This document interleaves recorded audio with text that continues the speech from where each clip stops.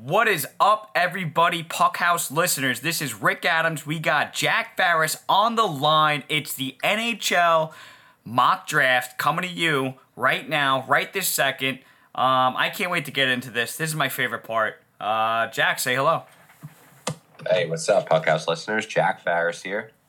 Good to be talking to you and Rick again. How you holding up, Rick? How was your 4th of July weekend? 4th of July was great. I got some crazy sunburn. I used sunscreen. I don't know what happened, but it's all good. I got some aloe vera with me. We're cooling down, cooling off.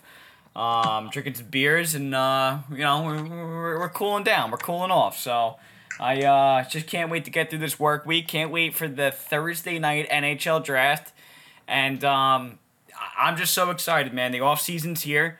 This is my favorite part. That's all I got to say. This is my favorite part. What do you got? What do you got, Jack? Perfect. I agree with you. This awesome time of year. It goes by quick. You only sure does. It's going to be like an action-packed 3 weeks tops, and then it's over. Then you get the summer break, right? Everyone, hockey fans, players, management, everything, they get a big break. So up until probably late September. So it is a super exciting time of year. We got the draft coming up. We got free agency coming up. So it's like prime time for people like us to talk hockey. Any hockey podcast, and in that sense that, there's just so much to talk about. So yeah, let's talk about it. We've been texting here and there and talking about a few things that went down, and so everything that we talk about, we're excited to bring here and talk about. So definitely, absolutely. I'm looking forward to get some feedback from some of our listeners. Yeah, absolutely, folks. Any of the listeners, let us know. Comment, text us, whatever you got to do. It's gonna be good. I think what Jack and I are gonna do on the day of the draft, I think we're gonna go live, and we can have anybody to call in if they want to give a little take here and there. Talk about the season, talk about next season, upcoming moves, whatnot. Listen, we're all open to having somebody in on the line and whatnot. So just call in, and we'll talk about it. Let's talk about it. We're not scared to talk about it. So it's what we do. Yeah, so listen, folks, this will be a little mock draft. We'll talk about what Jack thinks, who's gonna pick where, and what team will pick for their needs. Rick's gonna give his picks. We'll talk about some moves that were made, some coaching decisions, some all this type of stuff. So I mean, that's what we're here to do today on today's episode. It's the mock draft episode, and that's really about it. I mean, we could dive right into it, Jack, unless you got anything to say and mention before we get started here. No, you know what, Rick? I'm pretty good. I got some notes in front of me, a few things I wanted to definitely remember that I was thinking of, because sometimes I got like something good on my mind and I totally forget about it, and it kind of Yeah, I hear you. I got to write it down sometimes so this way Jack Farris can remember it. But yeah, I mean, I had a great 4th of July weekend too. I'm ready to go. So yeah, we haven't really figured out 100% what we're doing for the actual draft, but we're going to be doing something. We're going to figure something out. Because that's going to be an exciting day. I think that's going to be one of the days with the most movement in the NHL. So we're going to have, hopefully, thing after thing to talk about, But, yeah, I mean, as far as what's gone on so far, first things first, we didn't get a chance to mention it last pod. It happened pretty soon after our last podcast, the Kevin Fiala trade going from Minnesota to LA. True. What was your take on that? I think, honestly, I didn't even think of LA as an option, and then when I saw that, I thought that was a great fit. You still can't count out LA. I'm excited for them, actually, because you would have thought that they went through a rebuild, and I don't want to hype up Fiala too much to the point where it's like a prime Sidney Crosby acquisition. Obviously, that's not the case. But I think it's a great acquisition and easily can slot into the top 6. Could have been that missing piece that they needed in the playoffs, maybe. Who knows, though? That's subjective. I mean, it's a great acquisition. I mean, how could you argue it? I mean, Fiala came off his best season, right? Going there, let's see if he does something equal. Hopefully he doesn't put up 40 points, you know what I mean, and flops. But, yeah, I think it's a good move. I think he could fit in that system. I think he will, I think he's going to have a great time in LA, off the ice, you know what I mean? But, yeah, I think it's a good acquisition. Why not? You know what I mean? It's almost like, why not? Why wouldn't they go for him? So, I mean, that's how I see it. Yeah. I don't have much to say about it because I like the move. I want to see if they plugs in next to Kopitar. I want to see how they gel together. I mean, if I was the coach, I'd plug him next to Kopitar. That's just me. Maybe even Philip Deneau. But yeah, I mean, listen, it's gonna be good. I think he'll mesh there. I think he would be a good fit in the system there that they have in place, and it's really it, honestly, man. What do you think? Yeah, so here's my take on it. I put some thought into this one because I know I think he's 25 or 26 years old. Right. Yeah, he's 25. Quite honestly, I think it's an overpayment. I think it's too much money. If I was an NHL GM, I wouldn't be giving Fiala that contract. He's making like a shade under $8 million a year for 7 years. I think that's a little rich for him. The only reason I say that is because last year in Minnesota he had an awesome year, 85 points in 82 games played. That's great. That possibly could have been his ceiling. I get it. No, I totally get it. And look, if he puts up 85 points every season, he's well worth $7.9 million, no doubt. Right. But that was the first time he did it. So it's a little tough to say if he's going to do that or if it's kind of a flash in the pan because he was playing with Kaprizov and stuff like that. Right. So, I'm not a huge Fiala guy. Like you hear things too all the time. Like he's a little arrogant. He doesn't get along great with his teammates and stuff like that. You heard that about Nashville. He moved from Nashville to Minnesota. Minnesota's like, we're going to give up on him too after his best year. So that makes you think. I know Minnesota's got cap issues.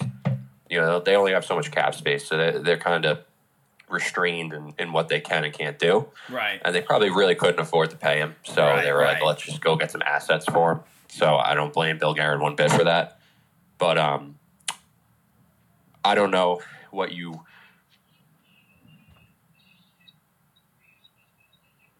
That's, what's it called? I'm sorry, Rick. I got distracted here looking at his contract situation, his signing bonuses and whatnot. No, but that's...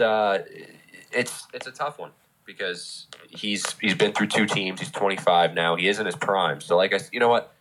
I'm a little bit back and forth in this one. I think if he puts up 85 points consistently, he's well worth $7.9 million. Absolutely. But if it's a flash in the pan, I think LA is going to regret that contract in a few years. For sure. No, I think anybody could come to agreement with that. I just, you know what it is? I like his style of play. And when he's on a line with like Kopitar and Trevor Moore, I could just see that being a great line. Or if it's Deneau and Trevor Moore, Fiala. I don't know. I don't know. Like you said, listen, it could be an overpayment if he produces less than 60 points. You know what I mean? If it's at least 60 points and up, then it would be pretty solid, pretty good.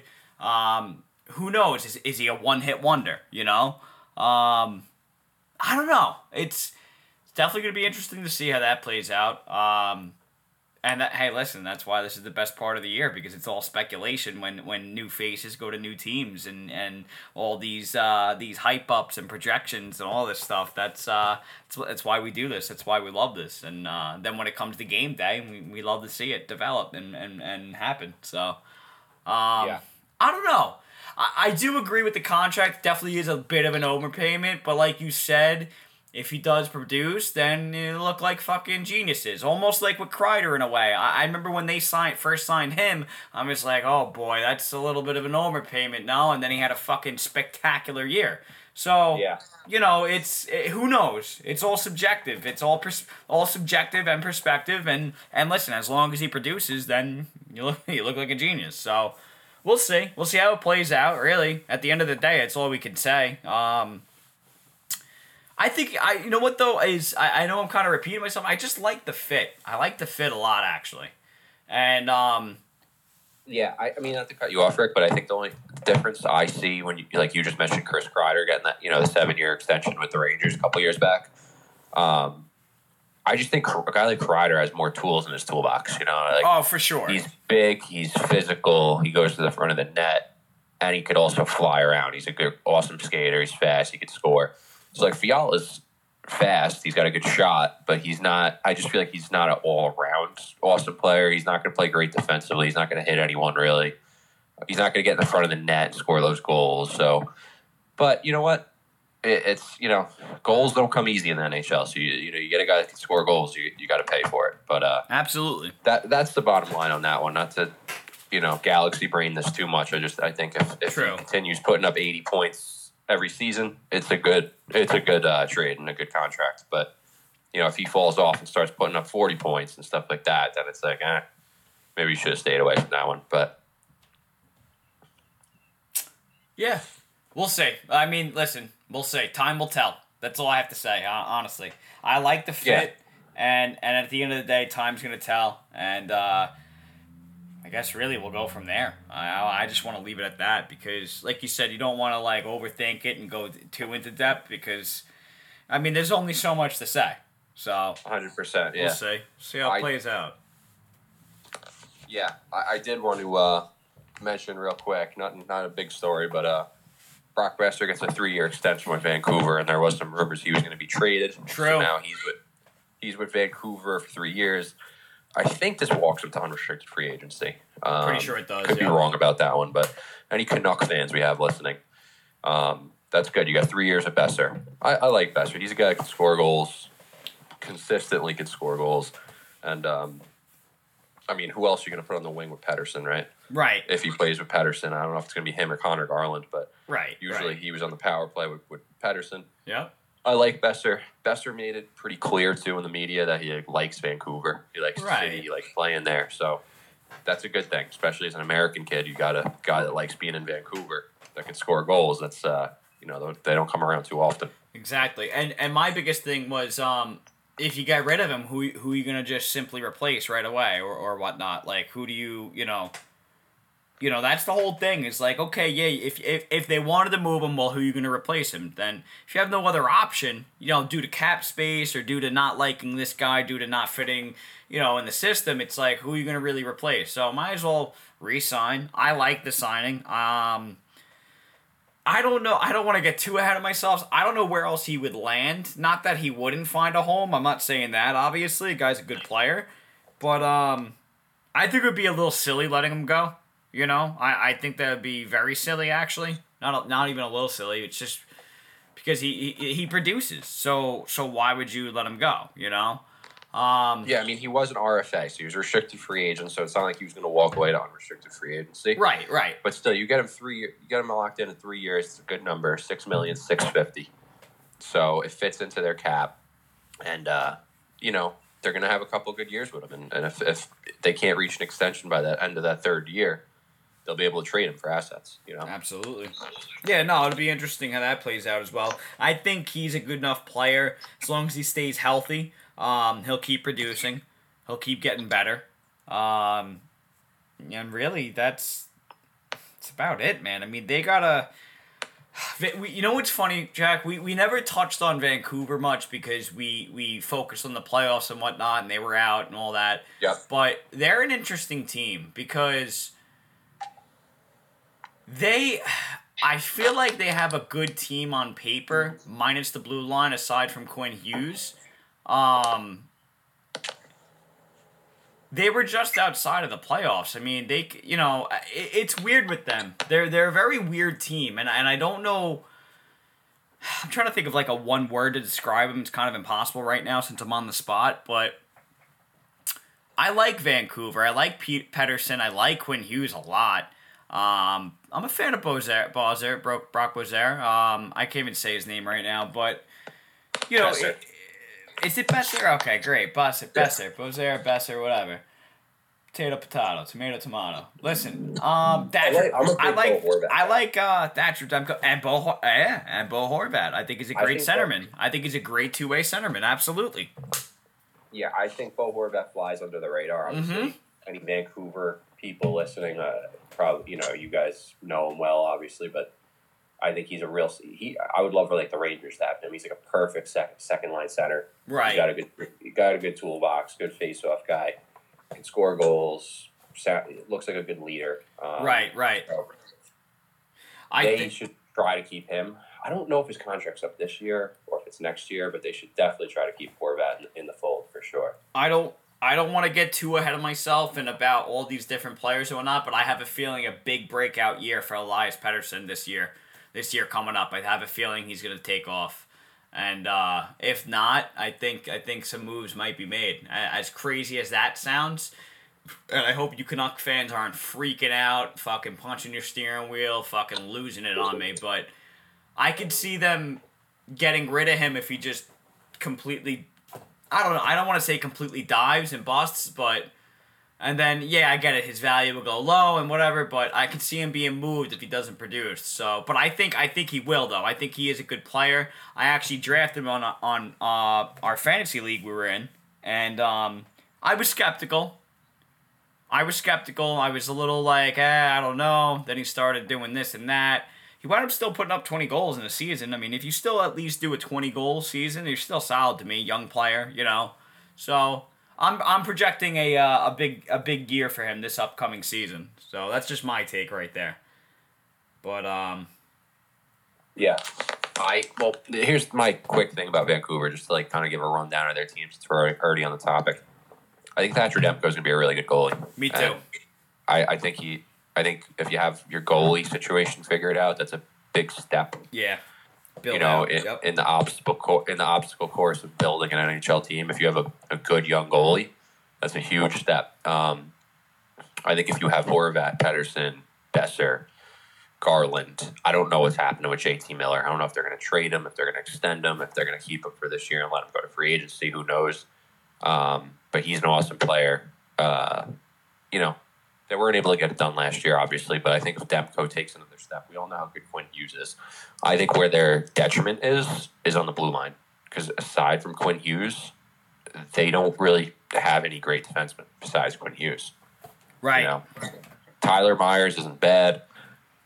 Big defense. He's paid a lot of money, but he's like a little bit past his prime now. He's big cap hit. I don't know if he's not the player he used to be, but I think they got to work on their blue line. They got to do something about their blue line if they want to be a competitive team again. That's my opinion.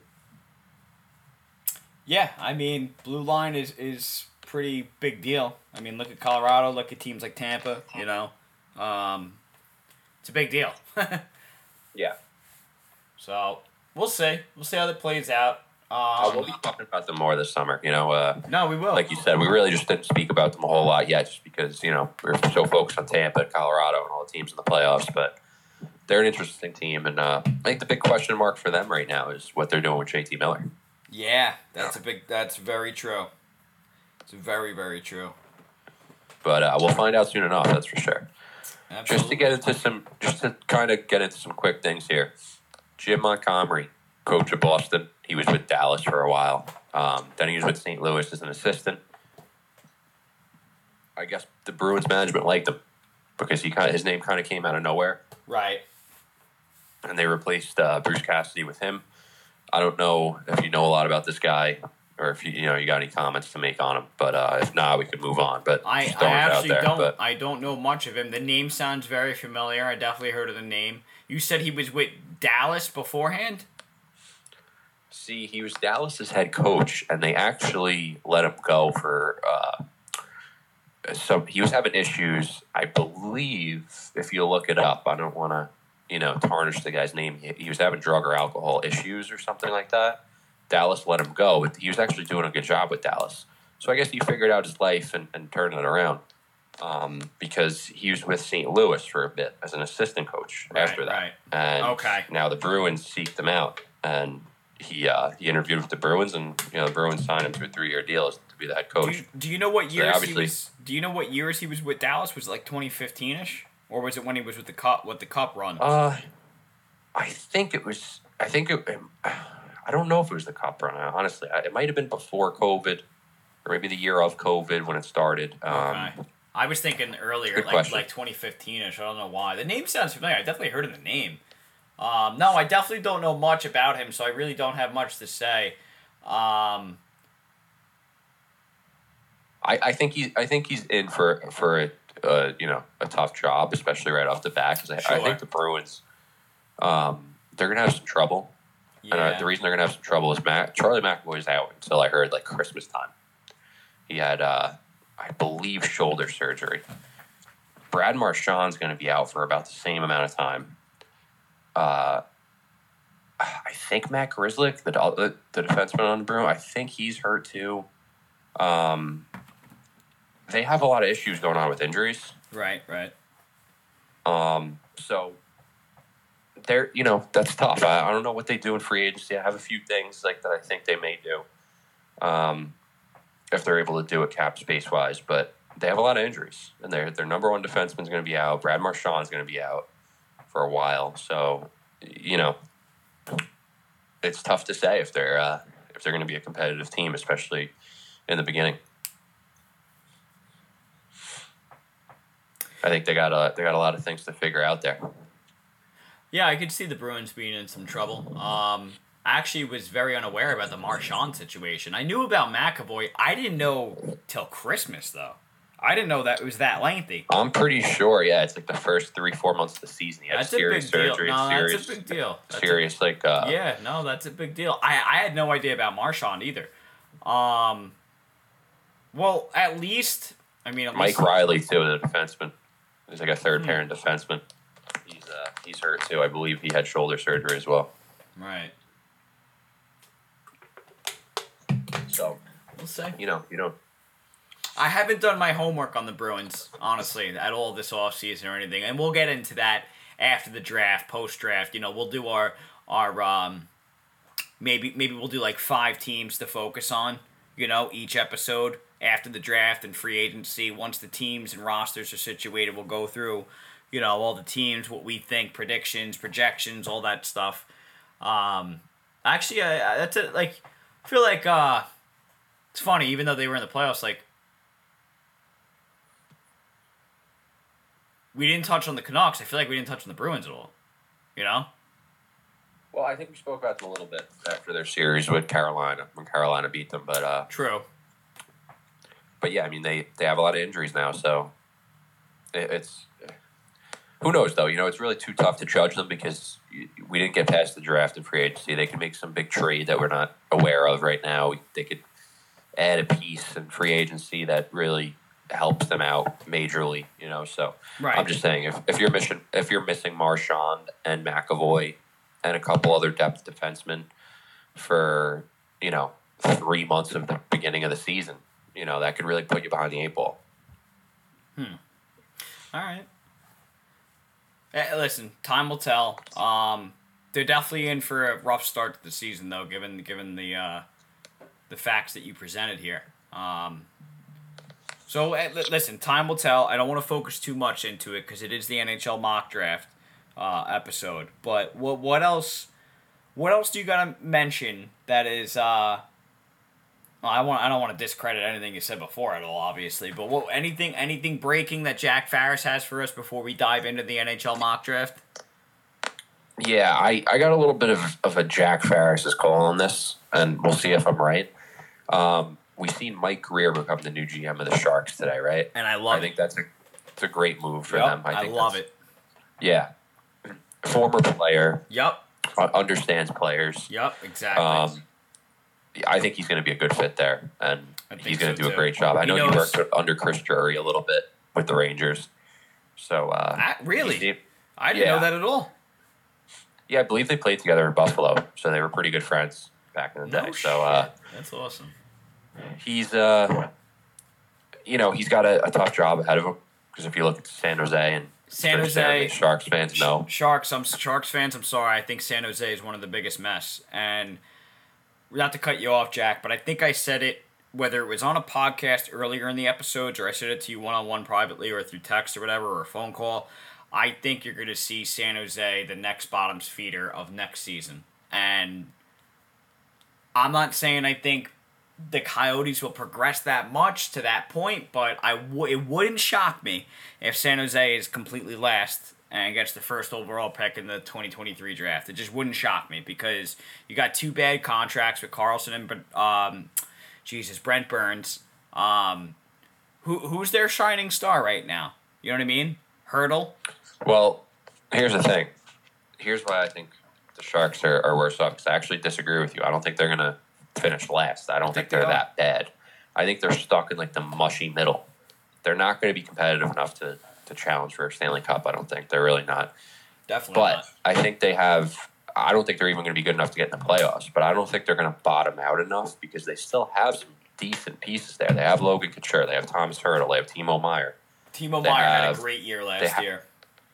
They have some decent players. Brent Burns is still pretty good. He makes a ton of money, and I'm sure they would move him if they could, but he's still a pretty good defenseman overall. They have Burns. They have Erik Karlsson that's often injured, making like $11.5 million. Right. I don't think you'll be able to move that contract. There ain't cap issues. I can't see. Sorry. Go ahead. Sorry. I can't see anyone wanting that contract, even if they like Karlsson. Exactly. Because how do you justify putting $11.5 million on your books for the next 5 years? Yeah, he's not Matthews. You know, he's always hurt. Yeah, he's always hurt. He makes a lot of money, and he's not the Erik Karlsson he was, 4 or 5 years ago with the Ottawa Senators in his prime. So they're in for, I don't know if it's a possibility they buy Karlsson out. Is that possible? Does that make sense money wise for them? Will they save a lot of cap space? I don't know. I think they're going to need cap space to make moves. They also have Marc-Edouard Vlasic making $7 million for another 4 years. Right. They have some bad contracts. They don't really have a good goalie. They don't have any shining prospects coming up to kind of turn the team around. He's going to have some work to do. There's no doubt, but time will tell what he does. He may do something that really shocks us. Maybe he buys Karlsson out. Maybe he's able to trade Burns. You never know. True. Or he does something else. These GMs have their ways of and their strategies of doing certain things. But one thing I was going to call, especially if they start making moves and adding young players to their lineup and getting rid of some of these older guys on big contracts, I think David Quinn's going to be the next coach of the San Jose Sharks.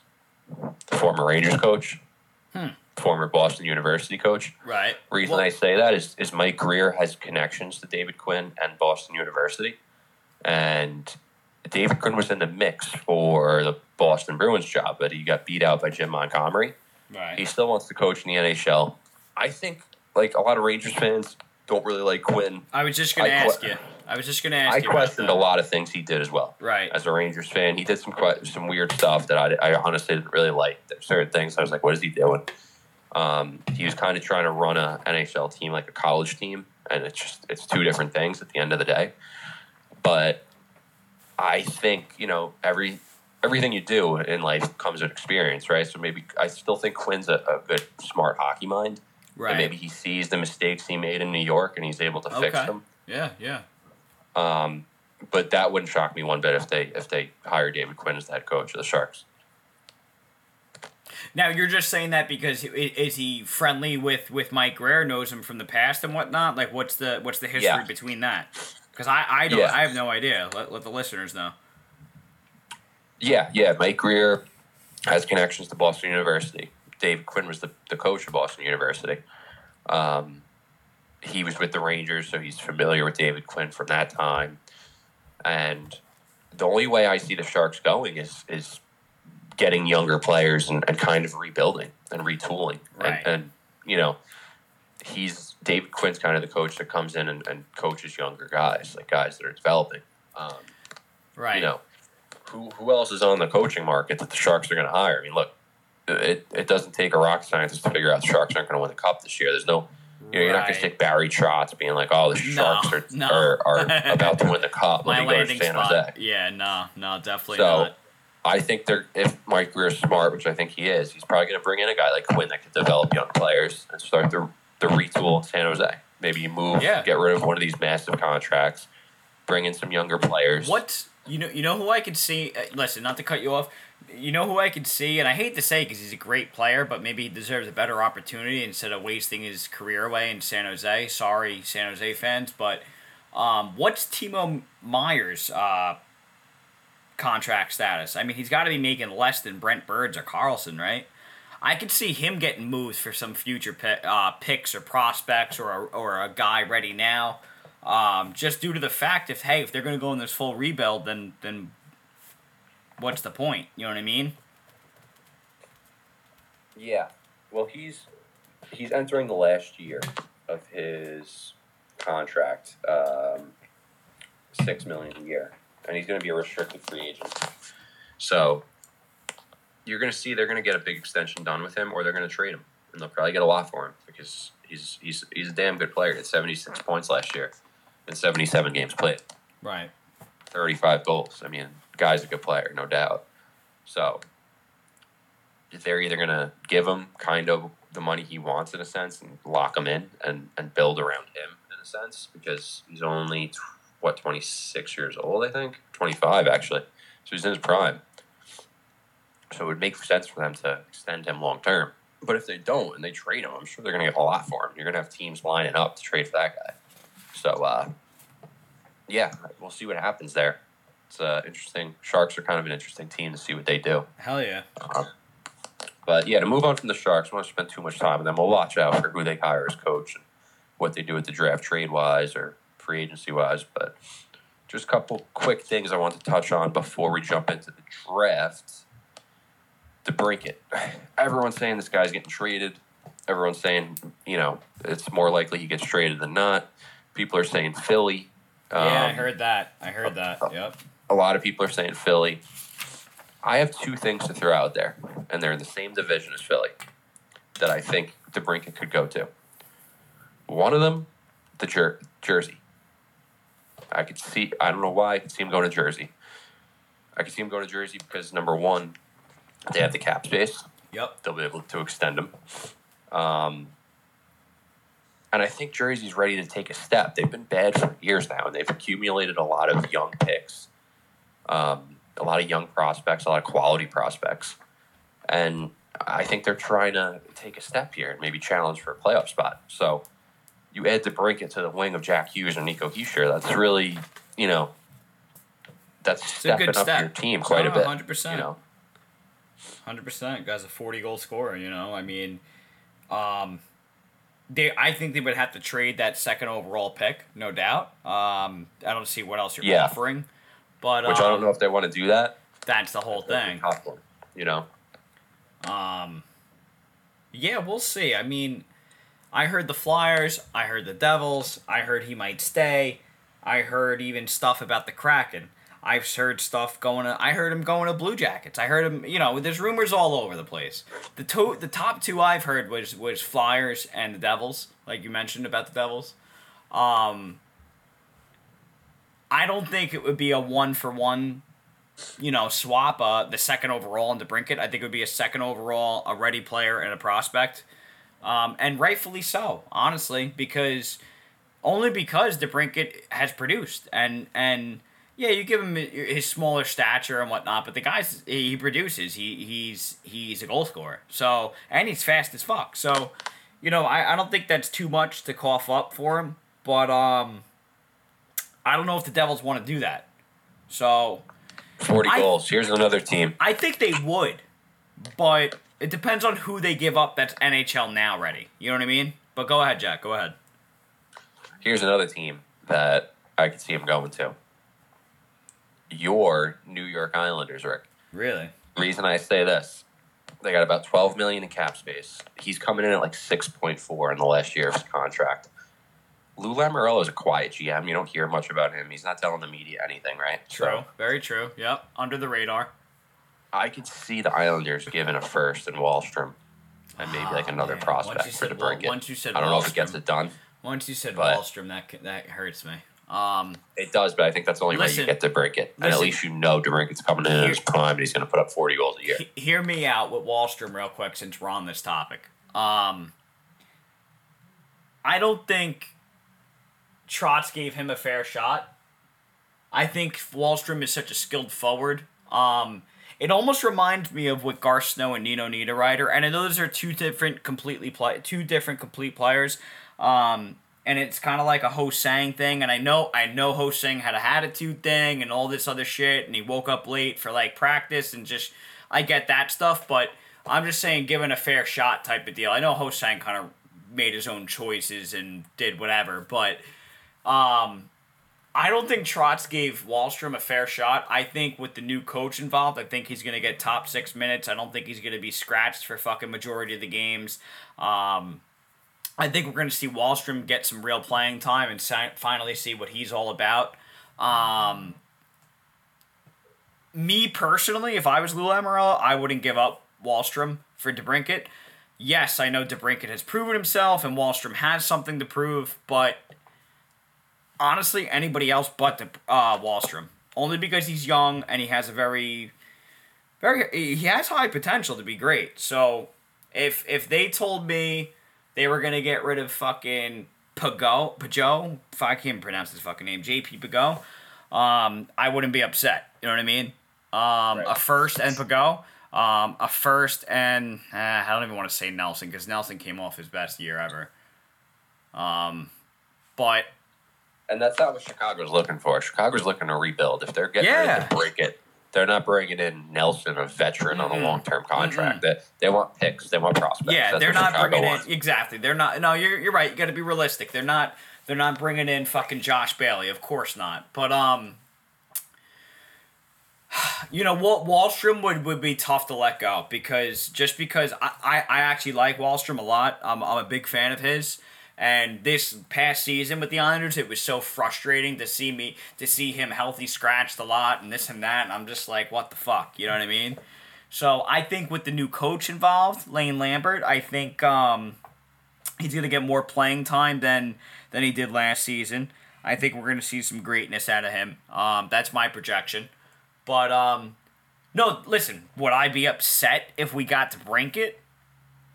Absolutely not. But it depends on who we let go. It's all subjective.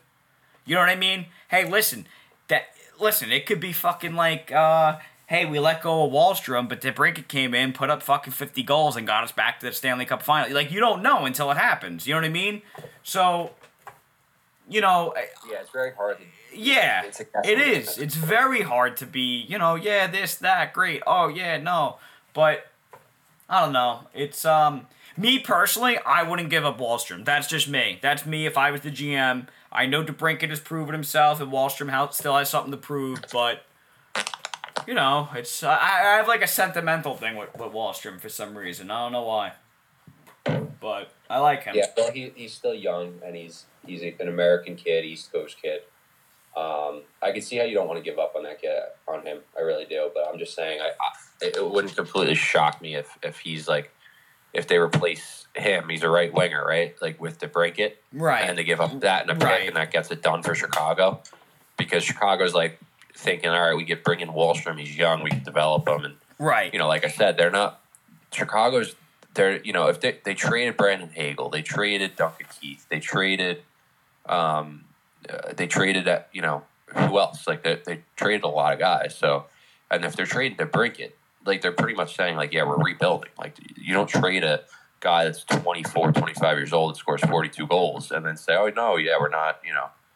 If you're trying to compete, you don't do that. So, what's interesting about this is, I think DeBrincat gets traded somewhere, whether it's Philly, the Islanders, Devils, who knows where, Dallas, for all we know, but I don't think. Like, you got to wonder, like, what Patrick Kane's thinking. I know. Because you keep seeing guys go out the door, and he's probably like, all right, well. I wonder if he moves. If you guys have no plans of winning, then maybe you should move me, too. Yeah. Which makes sense. I mean, rightfully so. He already won, 3 cups with them? Like, I don't think I don't know. It's funny because he mentioned that he's like, oh, I would be honored and I would love to retire as a Blackhawk, but, like, does he want to lose for the rest of his career now? You know what I mean? Because they're in a rebuild for the next, like, let's just say 3-4 years. I don't know. I would, me personally, I wouldn't. you know, me personally, I would want to be moved. You know. Yeah. No, I agree. I think you know, it's either that or you know, I think he's only got like another year on his contract, so it's either that or he'll go somewhere else after that. But I mean, if you're Chicago and you're trading all your guys that are good right now just to get picks and prospects and rebuild the whole team again, I mean, you know, you might as well trade Kane and Taves for what you could get for them, and you know, because what's the point? Like, you're not going to win with them, and you're not going to re-sign them. So, but who knows? You know, it's maybe they think of it more sentimentally because they've been with the city their whole career and they've won cups and everything else. I don't know, but you know, wouldn't shock me if Kane wants to go somewhere else. I would love to see him on the Rangers. Yeah, I mean, listen, he's from Buffalo. Maybe he goes to Buffalo. I doubt it because he would lose there too. Sorry, Buffalo Sabres fans, even though that they did finish the season strong, I must have to say. I must say, honestly, it's actually pretty interesting how the Sabres finished strong. And I remember texting you and Dino Donalino actually saying that, you know, they finished strong. I thought the Sabres showed some hope. I thought they showed some future. So, hey, maybe they do get a guy like Patrick Kane, maybe make a good pick, maybe get an NHL-ready guy, maybe sign some UFAs, and maybe they... honestly, who knows? They finished so strong to me. I'm like, okay, so there's some hope in Buffalo. You know what I mean? Imagine Kane on the Rangers. I don't know the cap situation. You're more the Ranger guy, but... that would be sick if he was on the Rangers. I mean, that's just unreal, honestly. I think Chicago would have to hold half his salary cap. Kane's making 10.5. So if Chicago held 5.25, they might be able to fit it. I don't know what the Rangers would have to give up. All I hear about is Rangers got to get rid of Kako. I'm one of the guys that disagrees with that. I disagree with the whole get rid of Kako, give up on him this quick train. You know, I really do. I think he's still young enough where he can turn into a real stud. Absolutely. Does getting Patrick Kane tempt me to move him? Yes, it tempts me, but I don't know if ultimately it's the best decision. I'm sure Kane would love to come to New York, like you said. He's from upstate New York, so it's a lot closer to where he lives. He'd be playing with Panarin, who he used to play with. I'm sure Panarin and Kane would love to play with each other again. True. Very true. The Rangers, look, whether you like the Rangers or not, they're on the rise. Like, they have a real chance to win a cup next year. Absolutely. And for a few more years. So, you know, if he's going to go anywhere, I could see him going to the Rangers. So we'll see. Yeah, we'll see. Absolutely. And like we said, Jack, we'll dive into more speculation and projections and moves once I think once post draft happens, once we do the post draft wrap up and all this stuff, because I think there will be some trades on draft day, but yeah, you know what, Rick, I got a few other things I wanted to jump into quick and talk about, but we could save it till after the draft. Like, if you fans stick around, if you've listened this long, we're gonna jump into the draft soon, and I just wanted to run through a few more things. A couple hot button topics, like free agents wise, quick hits, just seeing, where they're going to go or not go and stuff like that. So we're probably going to dive into the draft and do our mock drafts, and then we'll wrap up with talking about a few other players. All right, sounds good. Go ahead. What do you got for us, Jack? What do you got for Rick Adams and the listeners of the JNR's Puck House? What do you got for us, Jack? Well, as far as the draft goes, or is these hot button topics? We'll dive into them. Why not? Real quick. If it's going to be real quick, let's talk about it real quick. So, I mean, we got the obvious ones. We talked about the Brinket already. Okay. We didn't dive into the McDonough going to Nashville trade. Tampa frees up. Yes, actually, McDonough. I would love to talk about that real quick. Go ahead. What do you got for us? Look, they trade McDonough to Nashville. I think he had a no movement clause, so I'm guessing they came to him and said, look, we have teams interested.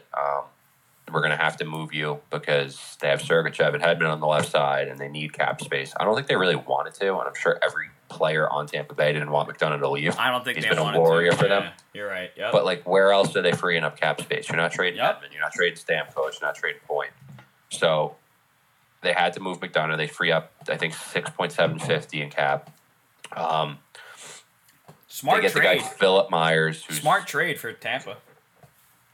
Yeah, I like it for both teams. I think he's going to do good in Nashville. And me too. Now you look at Nashville's left side. Now they have McDonough, Ekholm, and Yossi. I mean, they got a nice. It's pretty good. Yeah, it's pretty damn good, honestly. Their right side's a little skeptical. Like they got that guy Dante Fabro who hasn't really developed yet. So maybe they add a piece on the right side or something like that. We'll see. But yeah, I mean, Tampa kind of had to do it because they already signed Nick Paul to a long-term extension. Right. I think they want to re-sign Palat, which they definitely should. That guy's clutch. Right, and I think that's why they made that move to re-sign Palat. Yeah, I think it's Palat, but I also think they want to get long-term extensions done for Cernak, Sergachev, and Cirelli. True. Very true. And they're all entering the last year of their contract, their RFAs. I think maybe Julian Priestbaugh is like, look, maybe you free up McDonough's cap space for the next few years. Now they can get Cirelli signed long-term. Cirelli and Sergachev are both important pieces, especially Cirelli. I mean, you definitely need to get Sergachev done. Sergachev Hedman that's like the bulk of your blue line right there, but they definitely need to get Cirelli signed long term. So I think it's that, and obviously they re-signed Paul, and they're trying to get Palat done. So kind of left them with no choice. And maybe once McDonough said, "Oh, Nashville's interested, I'll go there." Who knows who else was interested? I don't know. But, if Ottawa or Winnipeg was interested, or Buffalo or Columbus, maybe he was saying no. He's like, no, I'm not going there. But once Nashville was interested, he was probably like, all right, I'll go to Nashville. It's a nice state, nice city. The team's pretty good. So, I think it works out for both teams, this trade. I agree. I mean, the guy led the league in, block shots for, a while now. I'm pretty sure he led the playoffs in block shots, McDonough. I don't think you could go wrong if they had the cap space to afford him and to re-sign Forsberg if they do. I don't think it's a bad move. Like you said, I think it's great for both teams. I think it's great for Tampa specifically, given the fact that they get rid of him and most likely sign Palat. That's about it, really. I don't know much about the acquisitions they brought in, about, what was it, Philip Myers and whatnot. But he's not making a lot of money. He's a right-hand shot D-man. Right. He didn't work. Philly traded him to Nashville in that Ryan Ellis trade, and then he didn't really work out in Nashville. So we'll see what happens with him. I wouldn't be shocked if he goes to Tampa and plays pretty well, because it's Tampa, right? But we'll see what happens with him. But at least they get a defenseman back. Right, exactly. Maybe could fill that spot and whatnot. All right. Well, I'm going to run through a few other things I just wanted to touch on before the draft, because I know I've been rambling on here, and I know the listeners are probably interested in hearing about the draft. Yeah, I know. They're probably fucking freaking out. They're like, let's go. I'm going to fast forward this shit, you fuck faces. Yeah, I know. Jack Farris is in a talking mood, so this might be like a 2-hour podcast. But no, I'm going to run through this stuff real quick. Toronto, Jack Campbell, they need to figure out their goalie situation. They don't have a ton of cap space. Yes. He's not signed yet. Yeah. Jack Farris calls it now. I don't think Toronto gets a deal done with him. I think he's a Detroit Red Wing come this summer. Ooh, I love that. I love that. Wow. Yeah. Wow, I love that. Holy shit. Well, let me ask you this. Do they move... oh, boy. Here's a butcher. Here's a Rick Adams butcher right here. Nekladovich? What's his name?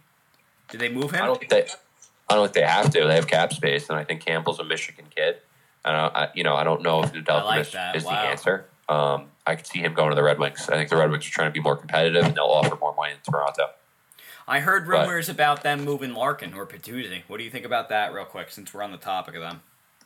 I don't think so. I don't think so unless, either. Like, a really good offer comes along. Steve Eisman's a smart guy. He's not just going to give those guys away. Agreed. Agreed. He's very calculated. So, if they do move Bertuzzi, maybe if they can't he's still under contract for another year, so he doesn't have to move him. Right. But if he decides maybe he doesn't see him in the long-term plans, I'm sure he could get a lot for Bertuzzi. Bertuzzi's a good player, and a lot of teams would probably like him. So, especially with the way he plays, he'd be good in the playoffs too. But we'll see what happens. Detroit's a very interesting team. I'm super intrigued to see what they do, because I think they have some nice pieces there. They got nice prospects, but I also think it's kind of time for them to take a step and get more competitive. And I think adding a guy like Campbell, Andrew Kopp's another guy I could see going to Detroit. I would love for the Rangers to keep him. I don't think they can afford him. Kopp's a Michigan guy, and Detroit needs centerman, and I think Eisman will probably offer a cop more money than Chris Drury's going to offer. So I just wanted to throw that out there, so we'll see where that goes. The other guys I want to talk about quick, Philip Forsberg. He's not signed with Nashville yet. I do think he stays in Nashville. I think this is going to go into free agency or whatever, maybe up until the last moment. But I do think he winds up being a Predator. Nashville's the only team that could offer him 8 years. Nashville's a good income tax state, so I think that he's going to make the most money staying in Nashville. So if Nashville's offering him say $8 million a year, even if he went to market and got $9 million a year from like Seattle for 7 years, like he'd still make more money staying in Nashville. And Nashville's a pretty good competitive team, so why wouldn't you want to stay there? I think he stays in Nashville ultimately. Letang, Malkin on Pittsburgh, that's a tough one. I think if Pittsburgh wants to be competitive still and take another run at it, they have to get Letang done. He eats a lot of minutes. Yeah, he's a really good defenseman. I don't think you could. You're not replacing him. I mean, Pittsburgh's blue line already is kind of like, lacking a little bit. Right. I think if you let Letang walk, it's you might as well start rebuilding, because if you let Letang and Malkin walk, you might as well start rebuilding, because they need Letang. He eats a lot of minutes. He's a power play quarterback. They definitely need Letang. No, they definitely Malkin, do. I don't know what's going on with Malkin. He's going to probably have to make a decision. Pittsburgh probably doesn't have a ton of cap space, but they have enough. I think they definitely have enough to sign Malkin and Letang. Absolutely. So I think they need to get both of those guys done if they want to have a competitive year. Unless Malkin's thinking differently and saying, "Hey, I'll go play in LA," or maybe the Rangers, or maybe the Panthers. I don't know if Panthers have cap space for him, but unless Malkin's thinking differently. But if he wants to be a Penguin, he'll probably have to take a fair contract and get it done. I've heard Vincent Trocheck's name around, like he's a Pittsburgh guy, and I don't know if him and Carolina are going to work out a long-term extension. So you could see Trocheck maybe going to Pittsburgh. I've heard him maybe going to Boston. Who knows? I don't know if Pittsburgh will have the cap space for it. I think Trocheck would probably fit in really good in Pittsburgh. If you have him instead of Jeff Carter on the third line, I don't know. We'll see what happens. They may not have the cap space to get all that done, but they definitely need to get Letang done. That should be their priority, so we'll see where that goes. Johnny Gaudreau, I think he's gone. I don't think he's on the Calgary Flames anymore. I think if he wanted to be a Calgary Flame his whole career, he would have got it done already. Calgary's probably going to give him 8 years and whatever money he wants, because he's their best player. Yep. And he would have taken it already. I think he wants to go to free agency and see what's out there. And he's definitely going to test. Definitely going to test. I agree. I don't think he's going to be a Calgary Flame. But yeah, he definitely is going to test. Like you said, if he wanted to be a Calgary Flame, he would have just signed already. You're absolutely right. Yeah, it's not like Calgary's not willing to pay him. Right, exactly. They're willing to pay him, give him the 8 years, and he probably wants to see what's out there. Is there a possibility he lands in Philly or New Jersey or maybe Boston or something like that? Maybe even the Islanders. Maybe he wants to be in the East Coast. It's possible. So we'll see what happens there. That's definitely an interesting one, because it's a weird one. Because I think he's gone. I was going to say maybe he stays in Calgary, but I think if his ultimate plan was just to make the most money possible and be a Calgary Flame, he could ask Calgary for $10 million a year for 8 years, and they'd give it to him, and he would have been signed already. So absolutely. I think he goes to market for sure. We talked about Forsberg already. Claude Giroux. I wonder if Florida's able to keep him. I don't know if they have the cap space. If not, I wonder if he goes to Ottawa, because he's from there.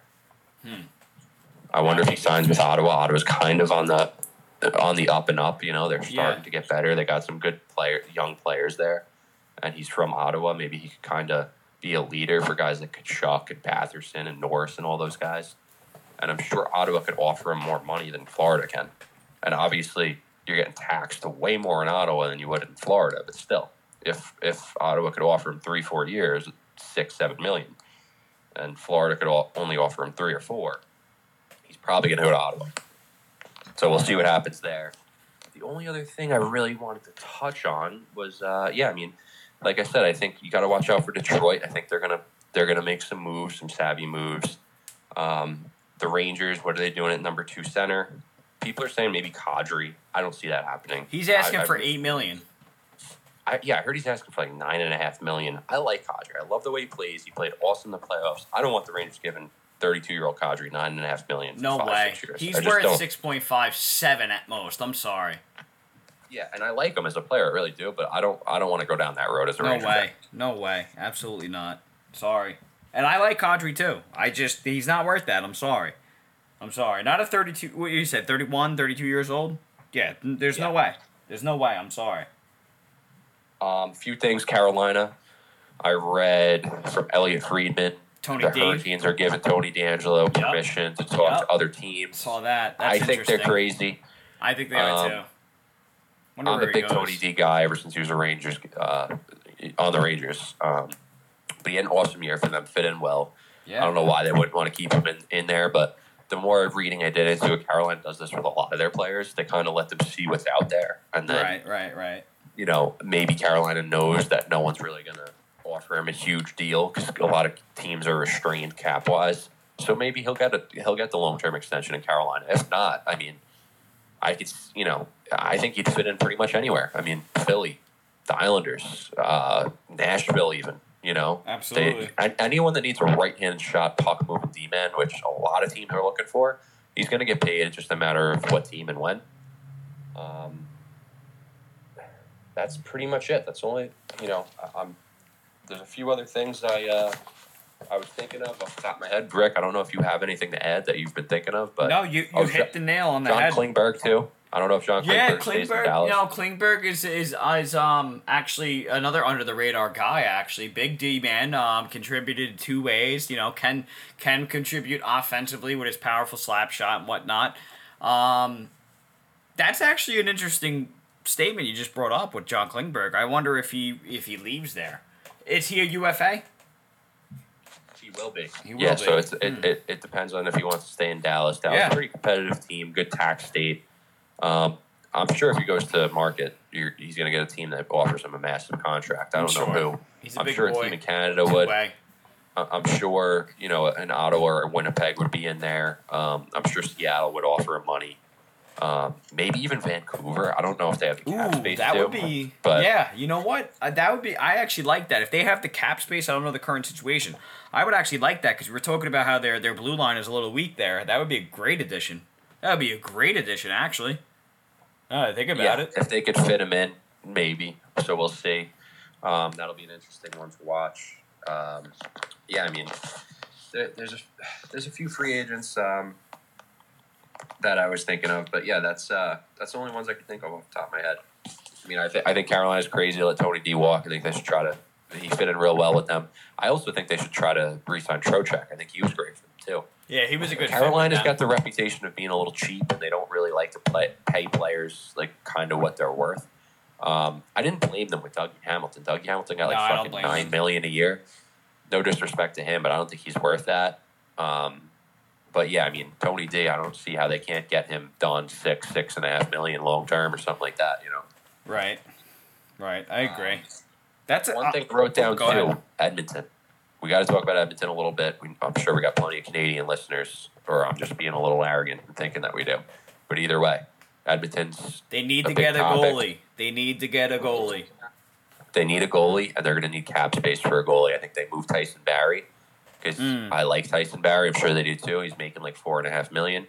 Frees up a little cap space, then they can go out and pay a goalie. I don't know who. Maybe they make a trade. But I think they're going to move Barrie, get an asset for Barrie, and then go out and sign a goalie. I don't know who's going to be available exactly, who they could go after. Maybe they try to pursue Jack Campbell. I mean, I'm sure Campbell would rather go to Detroit, but if that doesn't work out, I can see him going to Edmonton. Well, let me ask you this. If they don't move Barrie, right? Let's just say they like them. They like him. They have some attachment. Who else? Because I heard Jesse Puljujarvi. I don't know his current cap space, but I heard he's on the move. I heard that they're shopping him around because he's apparently a locker room killer. Yeah, there's conflicting stories about that. There's Edmonton fans that think that's nuts. There's Edmonton fans that think it's a good move. I don't think that's really a cap move, though, because I don't think he's going to cost you a lot of money. I don't even know his contract situation offhand, but I've heard Barry's name because they like Bouchard. and they think he's going to take Barry's spot anyway, and that frees up some money to go add either a goalie, maybe another forward. I don't know if they're thinking about re-signing Evander Kane. I don't know if it's a good idea. He was great for them in the playoffs, but you hear that Kane wants like 7x7. I think that's a very risky fucking move. I wouldn't do that. I could see getting him, giving him a 1 or 2 year deal, but I think it's crazy to lock Kane into a long-term extension after all the baggage he's had. Yeah, no, Jack, I agree, man. I think Kane fit well with Edmonton.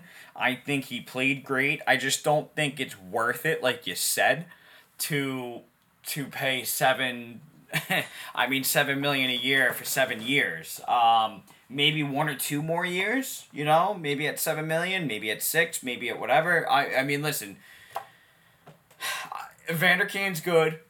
There's no secret. It's not like, it's not breaking news that the guy's good at hockey. So, with that long of a contract, I wouldn't do. That's me personally. Max I would do is 4 years for him. But, I don't know.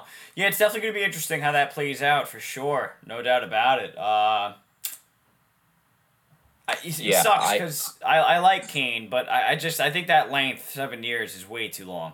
Way too long. What do you got? Yeah, Jack? I mean, you have to remember, not for nothing, like there's a lot of players that get, that leave their teams and stuff, and like honestly, I know we just spoke about him, but like Tony DeAngelo, there's a lot of stuff on Twitter, like, oh, I heard that he was a locker room cancer and stuff. That stuff wasn't true. I'm sorry. Like, I'll go to bat for Tony D. I don't even know him personally, because I seen pictures that summer after he was bought out of him at Trouba's wedding, hanging out with Trouba and Strome. Right.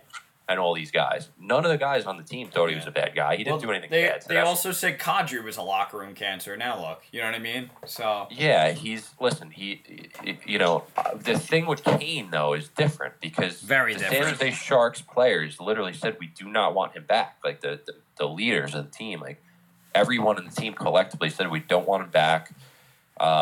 He had all his personal issues with like the stuff with his wife where there was like a apparent abuse or allegations of abuse. He had the whole like bankruptcy thing with the gambling and all that stuff. I mean, that's just personal problems, whatever. I'm not going to shit on the guy for that. Everyone has their own issues, but like as far as the wife stuff goes, that's scary. If you're friggin' hitting your wife, that makes you a scumbag off the bat. And number two, if your teammates, all of them are saying, "Hey, we don't want you back," this and that, and you know what? Not for nothing, the same thing kind of happened at the other team. When he was in Winnipeg, his teammates were saying that too. So like he went to Winnipeg, his teammates were like, "This, we've had enough of this guy." He goes to San Jose, signs that big contract. They've had enough of him. So I think giving him a big contract is just not a good move. No, definitely not. A team I could see him fitting in on, honestly, but they're not going to have the cap space to pay him a lot of money like he wants, is Toronto. Like, I'm sure if he played with Matthews and Marner, he'd put up point after fucking point because he is a good hockey player. There's no doubt. He's a good power forward. He's tough. He scores goals.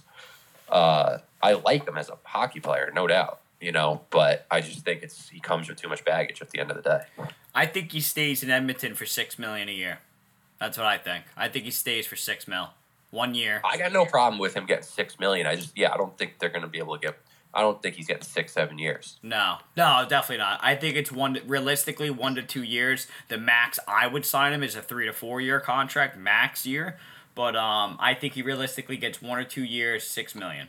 That's what I think. That's me personally, and that's whether it's in Edmonton or not. But I think he stays in Edmonton, given the what he did in Edmonton. I think he stays. I think they want him, but we'll see. Money talks. And real quick, while we're on the topic of Edmonton, what do you think they can do goalie wise? I mean, I don't know who's out there exactly besides Jack Campbell. If I'm not mistaken, I do remember hearing Fleury voice that he doesn't want to go there. If I'm not mistaken. Probably not. Yeah. I don't know. I mean, I said it before playoffs that Edmonton's a goalie away. I mean, listen, they're already pretty. They're like elite. They're elite. They're a goalie away from being like I think a top 5 team in the NHL. Honestly, I mean, given their forwards and given their decor, I think that they are a goaltender, like a really good goaltender. Whether it's Jack Campbell, a Fleury, a guy like Freddie Anderson, a guy like Shesterkin, a guy like Sorokin. I think they're a goalie away from that, that level of play to be in a top 5 team in the league. They need an anchor in net, One guy I wonder about if he would want to go, and I don't know his movement clause, and I guarantee you if he has no trade clause, he's not gonna waive it to go to Edmonton. But Sergei Bobrovsky in Florida, I think you do have to watch out for him. I could see them wanting to get rid of him. He makes a ton of money. He does make a ton. He makes like $10 million a year. Just crazy. And I think they have a lot of faith in Spencer Knight. That might be a little bit premature to do that right now, just because Florida has a really good team. So to put all that pressure on Knight right now might be a little risky. But I don't know. I mean, you've seen it with Shesterkin and Lundqvist.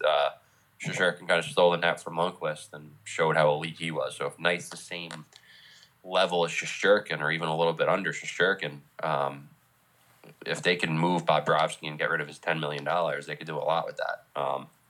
I don't know his trade clause, but I doubt he waives to go to Edmonton. But that's kind of what Edmonton needs. It's like a veteran goalie that is pretty solid.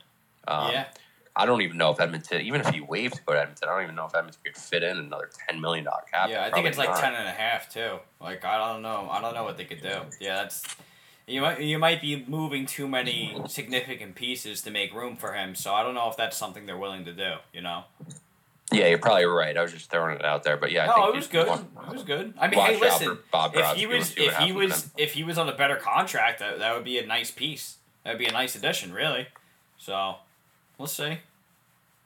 And real quick, I mean, the news that came out today: Colin White, centerman for Ottawa Senators, battled injuries. Boston kid. I think he's like 25 years old. They bought out his contract. He was on a 6-7 year contract at like $4 and change a year. They bought out the final 4 or 5 years of that. So I'm getting the feeling he's going to go to Montreal on like a 1-year deal. I think he's going to go to Montreal. I think he fits in well there, and I think the management staff knows him there. So we'll watch for that. I think Colin White probably goes to Montreal. I'm sure he'd love to go to like Boston because he's from there, but I don't know if Boston's going to do that right now. They might want to give Studnicka like a shot at becoming their like third line center. But yeah, I think Colin White goes to Montreal on a 1-year deal since he's bought out. We'll see. I mean, I think, like you said, injuries hurt him. Ottawa obviously parted ways, hence the buyout. That's why I also have them picking him that's why I also have the Senators picking a forward this draft, considering the release of Colin White. I could see him going to the Canadiens. I could actually see that. I wouldn't be surprised if he goes to Seattle. I know that's weird. Just given the cap space, new team, maybe he wants a new fresh start. He knows he would get playing time. Not that he wouldn't get playing time with the Canadiens, but Kraken can afford him. I don't know. I could see him being in a good fit with the Kraken. I don't know much about them. I could just see that being a good pairing with Yanni Gourde there. Good two-way forward, you know what I mean? Both of them. So, who knows? For some reason, I could see him going to the Sharks. I don't know the current cap space with the Sharks and whatnot, but I could see him actually going to the Sharks, which is pretty funny. Well, whoever gets him, you got to remember they're getting a motivated player. So he was just bought out. He's probably only getting, obviously he's going to get his buyout money from Ottawa each year, but he's motivated to prove himself. So he's probably going to get like a 1-year contract, probably not a big cap hit. Right. I'm sure he's going to have some options. I just get a feeling it's Montreal just because they're familiar with him. Like the management staff there is familiar with him, and I think he could probably do pretty well there. Maybe be like second line center. He'll be motivated to play, and you're motivated to play good.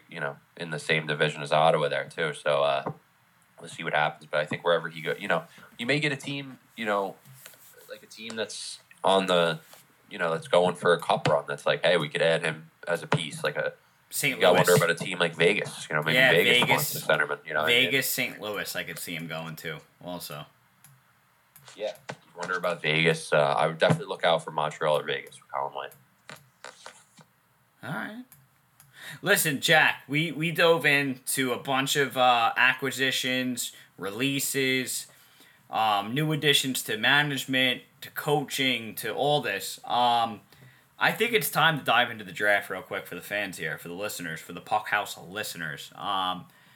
We've been hyping this up. We have been talking about how, we love the NHL offseason, and we dabbled into the acquisitions and additions and let goes and all this stuff. But it is time for the mock draft. This is the Puck House mock draft. This is JNR's Puck House mock draft. Specifically for Rick Adams, I am basing my picks off of, obviously, good players, but also team needs. I'm not just going to pick the best guy 1 through 15. We're going to do a top 15 mock draft. I'm not just going to go through the top players of, this guy, because then it's almost too predictable. It's almost a little silly. There's going to be some surprises on my end. Jack, what do you have to mention? What do you have to say? Well, I think first and foremost, this draft stuff gets a little confusing because you never know. We don't really know what these GMs are thinking, right? True. Like, I'm not texting them with Steve Yzerman and... Very true, yes. The GM of the Devils or whoever it may be and saying, hey, who you picking? They wouldn't be telling me anyway, but,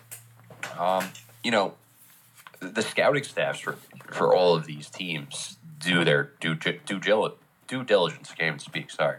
But they do their due diligence, and they go out and they scout these guys in person, that they're watching them, whether it's in Finland or Sweden or the United States, right. Russia, wherever it may be. Right. So they're seeing these guys play in person, and they're, it happens every year. There's always mistakes. You go through any draft, busts. You just look it up. Absolutely. There's mistakes all the time. Like, you look at Boston, they had the 3 back-to-back picks. I think I don't know if it was 2015 or 2016. I think it was 2015. Senyshyn, and Zaboral. Yeah, I think it was 2015. They literally could have had Matthew Barzal, Kyle Connor, and somebody else that was really good throughout the other guy. Could you imagine those two? Oh, my God. That's crazy. Yeah. And you know what? And then you have Cale Makar going 5th, and, no disrespect to Hischier or Heiskanen or Nolan Patrick, but, that's what I'm saying. Those were the projected picks, and they were wrong. So I think when it comes down to it, it's really the guys that are really putting in the dirty work and going to the games and watching them, and they know hockey in and out, and they're watching these guys play. They're watching them develop.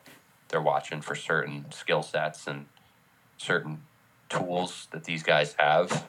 So, me and you could sit here, and I've done my research, but I haven't seen these guys play in person. So I put together a little list just based off the research I did. I read some articles and whatever it may be. But exactly. It's interesting, though, because sometimes you watch, some clips of these guys and you read about them and you kind of wow, this is the guy that should go to this team. It fits. And then sometimes you're right. And then sometimes they go way off board and you're like, whoa, what happened there? Exactly. And sometimes that works out and sometimes it doesn't. An example of where it worked out, look at Detroit, the year that they drafted Moritz Seider. Most teams were like, what the hell is Yzerman doing? They should have went with this guy. Well, he knew what he was doing because Seider is a lot better than whatever player that TSN said he should have picked. Right. You know what I mean? So, but I put together my mock draft for the top 15. I did a little research, so me and you could go through it. Yeah. If you want to go first, I'll go after you. Yeah. And then, if any listeners have feedback on the prospects, feel free to reach out and let us know. Absolutely. Yeah, Jack, no, absolutely. I'll start it off. That's not a problem by any means. Listen, folks, this is our mock draft. This is what we see. This is what we think good fits on each team. Me and Jack are not going to have the same picks. There's Rick's picks, there's Jack's picks. This is why we do this. We might be very similar on the top 3. It might be the same exact 3, but then after that, I have a feeling it's going to be very different. But listen, I'll start it off if unless Jack you want to. I think the first is pretty obvious, even though that they have mentioned it's not confirmed. And I think Jack, like you said, because I texted you earlier, I think you said they just don't want to look bad. They don't want to, be a little, ahead of the gun there. They don't want to, they don't want to look bad. As simple as that. In case they do pick him, and then it doesn't. It's the biggest bust of all time since fucking Patrick Stefan on the Stars back in I think '98. But it's going to be first is Shane Wright. He's been projected first for a while. I have Shane Wright going first overall to the Canadiens, Montreal Canadiens. 94 points with Kingston in 63 games played. There's obviously some other tournament play there. The guy's good on both ends. He's a complete player. I think he's a franchise player. I think he's a great playmaker. Listen, folks, if you know hockey, you've heard about Shane Wright. You know what I mean? If you follow the NHL, you've heard of Shane Wright. So the guy's good vision. He's a solid size. He's 6 foot 185. Listen, these are young kids at the end of the day. They're gonna bulk up. You know what I mean? They might grow an inch or two. So, coming in at 6 foot 185, good size, good IQ, sees the rink well. And the only cons I've heard about, and this is just media speculation, is like, oh, he takes a shift off, he takes a night off, he's not that much of a competitor. But you know what, I don't know. Listen, I didn't religiously follow Shane Wright, but he's projected first overall for a reason, right? I mean, that's just my 2 cents. I don't know. Taking the con of taking a night off, it's just, I don't know. I think that's a little crazy to me. But what do you think, Jack? Yeah, are you going to run through your whole mock draft, or do you want to go pick by pick and who we picked? No, let's go pick by pick. Okay, well, I agree with you. I got Shane Wright number 1 going to Montreal as well. Here's my thing with Shane Wright. I keep hearing Yuri Slavkovsky is going to go first and this and that. And you hear like, oh, Shane Wright, he shies away from contact and they're picking apart his game. 2 things to that. He lost almost a full year of development because of COVID. Yep. When the OHL shut down. Yep. He's still got exceptional status. Mm-hmm. Every player that gets exceptional status is going to get picked apart because it's almost like you're under a magnifying glass. You're under a microscope. You're under a microscope. You're like the popular kid in school, and other kids that aren't as popular are gonna pick you apart or whatever. You know what I mean? Like he's. I really would be surprised if Montreal doesn't take him. I think he's probably got the highest ceiling in this draft. He's a centerman. He's super skilled. He's an amazing skater. 100%. I think he goes number 1. I'm not really at his age and being exceptional status and losing a year of development on top of that. I'm not too worried about. Certain media people or bloggers like kind of picking his game apart. I'm sure there's some scouts that are picking his game apart, but still, I think when when it's all said and done, I'd be very surprised if Montreal's GM doesn't go up and pick Wright. Right. No, I agree. Listen, I've heard about him for the past year and a half. I don't think it's a bad pick. You know what I mean? Even if they do drop down to Slavkovsky or even Logan Cooley, I think they will pick Shane Wright. I think it would be a little silly. I think it would be a great fucking fit with him even moving Suzuki to a wing or Wright to a wing. And then, I mean, imagine that first line, Wright, Suzuki, Caulfield. That would be sick. I think they would balance it out realistically. You know what I mean? But I don't think they would make that their top line. Maybe a power play line, yeah. But I feel like it would be really silly to not pick him, honestly. Like you said, given the fact that it was exceptional status, not everybody gets that. Hence the term exceptional status. So, right. Like you said, we've heard like, oh, they might not do this, they might not pick him, they might pick this guy and that guy, but at the end of the day, I think they are going to pick him. It wouldn't shock me if they picked him. So, that's who I got. That's who you got. You want to move on to the next one? Yeah, absolutely. All right, so, and folks, this might be spot on, with me and Jack, the first top 3, it might be, but I really do honestly have the New Jersey Devils picking Slavkovsky, from Slovakia. The kid had 74 points in 87 games played between all the different leagues they played and whatnot. He's weighing in at 6'4", 225 pounds. He's a big body. He's definitely hard to knock off the puck. He's not afraid of board play. The Devils need a winger. So I think that's why they're going to pick him. You might argue the Logan Cooley's the better player and whatnot, but you know what? I'm going off of team needs. I think the Devils pick him, given the needs that they have. I think they're pretty solid down the middle. The only con I've seen and researched about that, he's pretty streaky. He's a streaky scorer. and he might need to improve on his skating. But other than that, I think it's a good pick. I think you can't really go wrong. That's who I have. That's me personally. That's Rick's pick. Jack, what do you got? All right, so I got Logan Cooley from the U.S. National Development Program, going to University of Minnesota next year. I have him going number 2. I like him better than Slavkovsky. I agree with you in the sense where it's a little weird with Devils because they have Hughes and Heischer already, Right. so Cooley's a centerman. Right. But I think if management's sitting down, like we're taking the best player available, Very I true. think Cooley is going to be the guy that people regret not taking. Yes. I think he's the Matthew Barzal of this draft. I agree. Maybe even better. He's a centerman. He's very skilled. He's a good skater. I think he's going to be a hell of a player. If I was New Jersey, I'd take Cooley. He's not going to play next year anyway, and you figure it out. I think you take the best player available. I don't think you draft for position. I think you get burned that way. But we'll see. I think this could go either way. But Yeah. if it's me, I'm taking Cooley. No, absolutely. From New Jersey. No, absolutely. And listen, that's He's also why. a local kid. He's from Pennsylvania. So. Right. No, exactly. He's a USA kid. So, listen, it's funny you bring up Cooley because that's who I have at number 3. I do have the Coyotes picking Logan Cooley, and the only reason why I think he would drop to 3 is based on the Devils needing a winger. So listen, it's no secret if you follow prospects and whatnot. The guy has elite talent. He's dangerous on the power play, and it's funny you mentioned Barzal. I think of Zegras and Barzal watching him play and watching the film that I saw.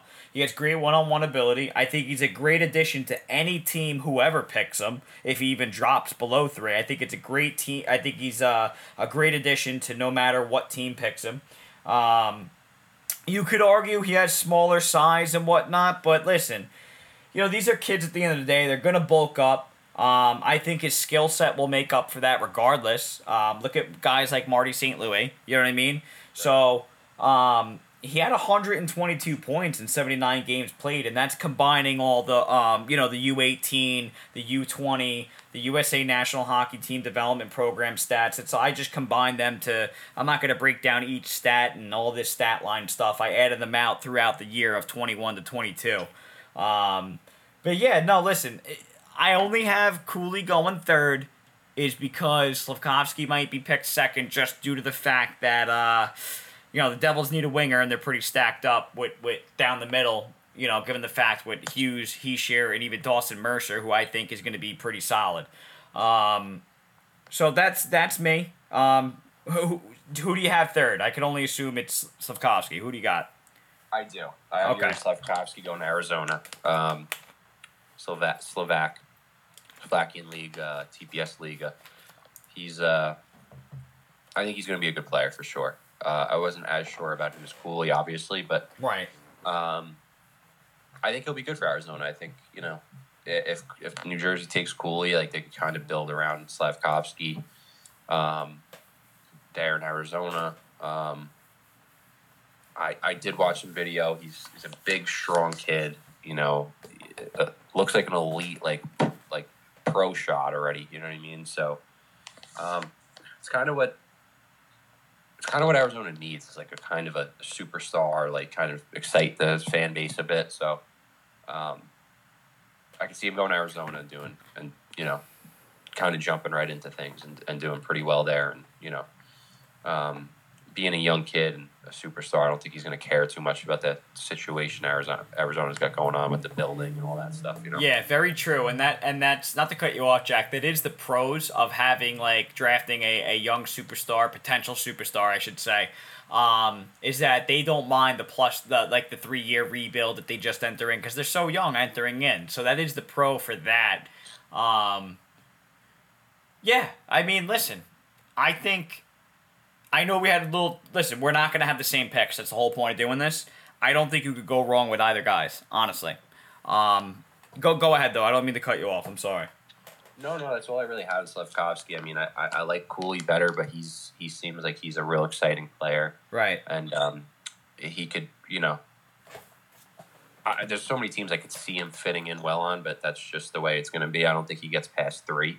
I think Arizona scoops him up, and they could build around this guy, I'm sure. He looks like he's going to be an elite, like, I don't know if he's a power forward or sniper. He's kind of a mix of both, it seems like, from the videos I watch. Not that, full disclosure, I didn't do a ton of research on him, but just from what I've seen, he looks like he could be a little bit of both, so that's exciting. All right, let's move on to the 4th overall pick, the Seattle Kraken. I honestly, I've seen other mock drafts. I really do, and listen, me specifically, Rick Adams is going off the team needs. I think that the Seattle Kraken pick, excuse me, folks, if I'm butchering names, had a few drinks, and these are some tough names, but David Jirasek from the Czech Republic. Listen, he's a tall, lean, right shot D-man. I think that the Kraken need a solid D-man. He's all around good IQ, good vision, all that stuff. He has the ability to break out with his legs, vision, passing, all that stuff.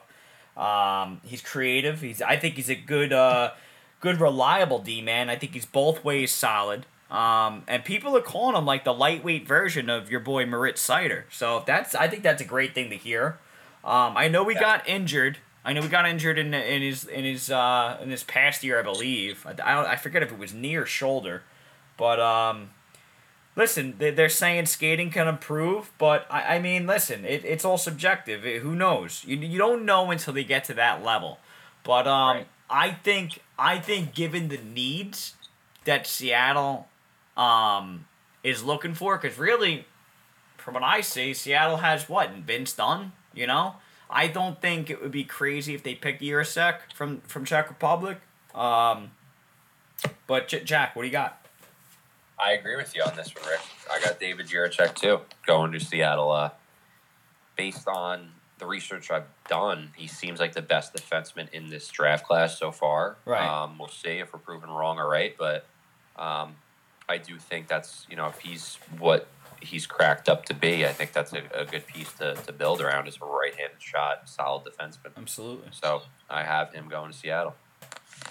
Yeah, they're saying like about him saying possibly injury prone and whatnot, but you know what it is that you're so young that like you listen, you could say this and that about anybody. You know what I mean? And that's what the draft is about, and it's just going based it off performance, what you've done in the previous 3 years and whatnot and so forth. So, it's all subjective, and I think the Kraken do pick him. I think it would be a little silly to pass on him.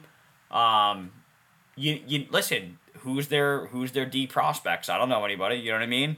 Not that I'm an avid fucking Seattle Kraken, follower, but I did my research and looked into it. I just don't see them passing on Jirasek here, but hey, we'll see. We'll see when it comes draft day. Yeah. Listen, 5th overall pick, Philadelphia Flyers. Rick's pick here is Cutter Gauthier, actually. USA kid, weighing in at like 6'2", 6'3", 200 pounds. From what I'm seeing, he had 102 points in 82 games played between all the leagues that he played in, the U18, the USA national team, the U.S. national team development program, all that stuff. Quick hands, quick feet, big body forward, bringing power and scoring. Listen, he's a big boy. I think he's a great fit for Flyer-style hockey, especially with Tortorella as coach. Big body to create space for other line mates. Has a solid shot, accurate shot. They're saying that skating could improve. Listen, Cutter Gauthier, I think, like I said, great fit for the style hockey that is played for Philadelphia. I think it would be a little silly to pass up on him, but it's all subjective and perspective, folks. I mean, I see Simone Nemec going to him, but if I was GM and looking at the fits, especially losing Nolan Patrick, I think I would pick Cutter Gauthier. That's just me. What do you got, Rick? I really like Cutter Gauthier, but I put some thought into the Philly pick, and who knows, this Philly pick might actually wind up being moved, so it might not be Philly's pick. We'll see what happens. Very true. But I actually have defenseman Kevin Korchinski going to Philly, number 5. I like that. I think he's fallen under the radar a little bit. Yes. He's already a pretty big kid at 18 years old. He's putting up a ton of points with the Seattle Thunderbirds.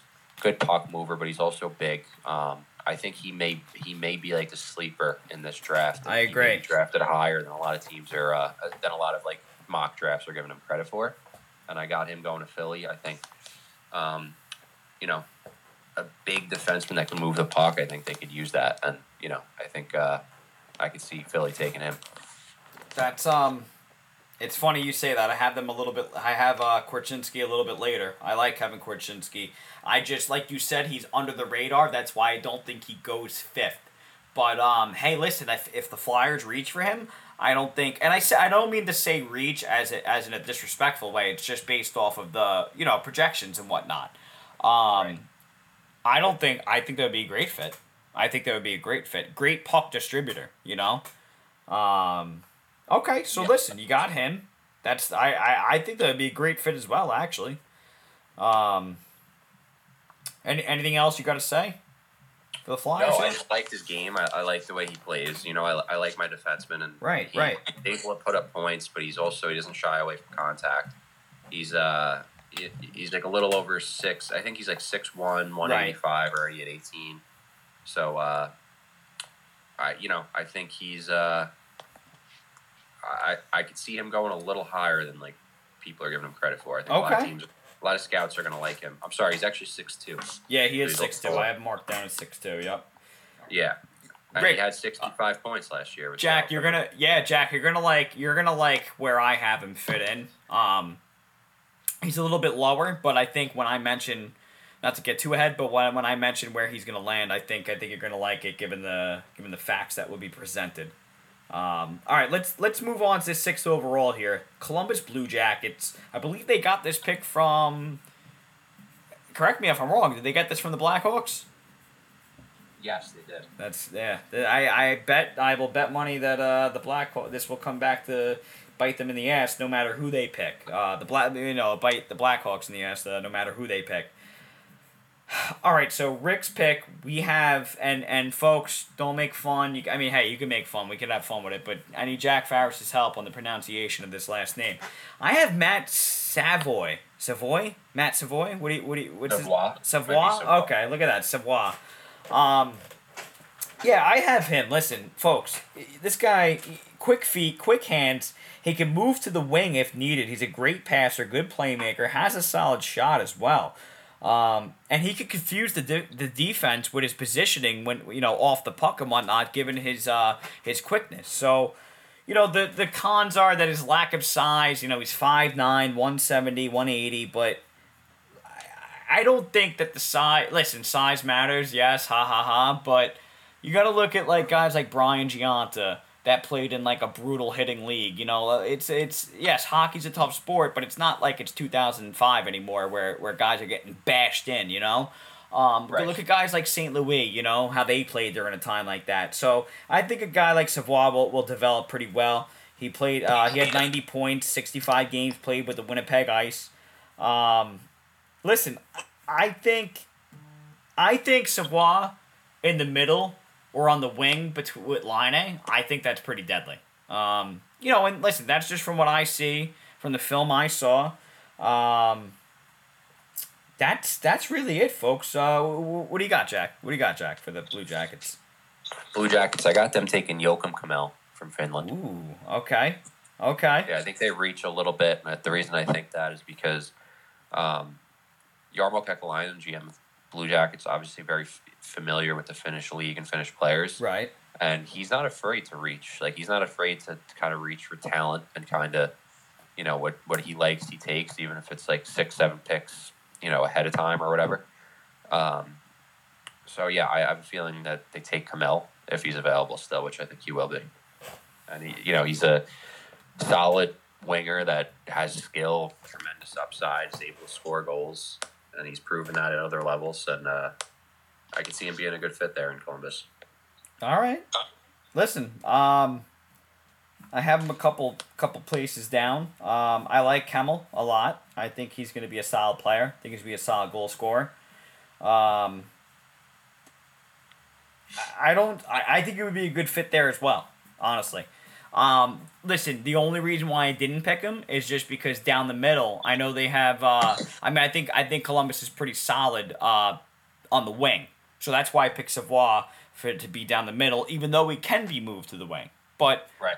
listen, that's me. I'm not arguing. I'm just saying why I picked who I picked. I think they need some pieces down the middle, but no, listen, I think it's good fits either way. Honestly, I don't think you could go wrong with both players. To be honest with you. I agree.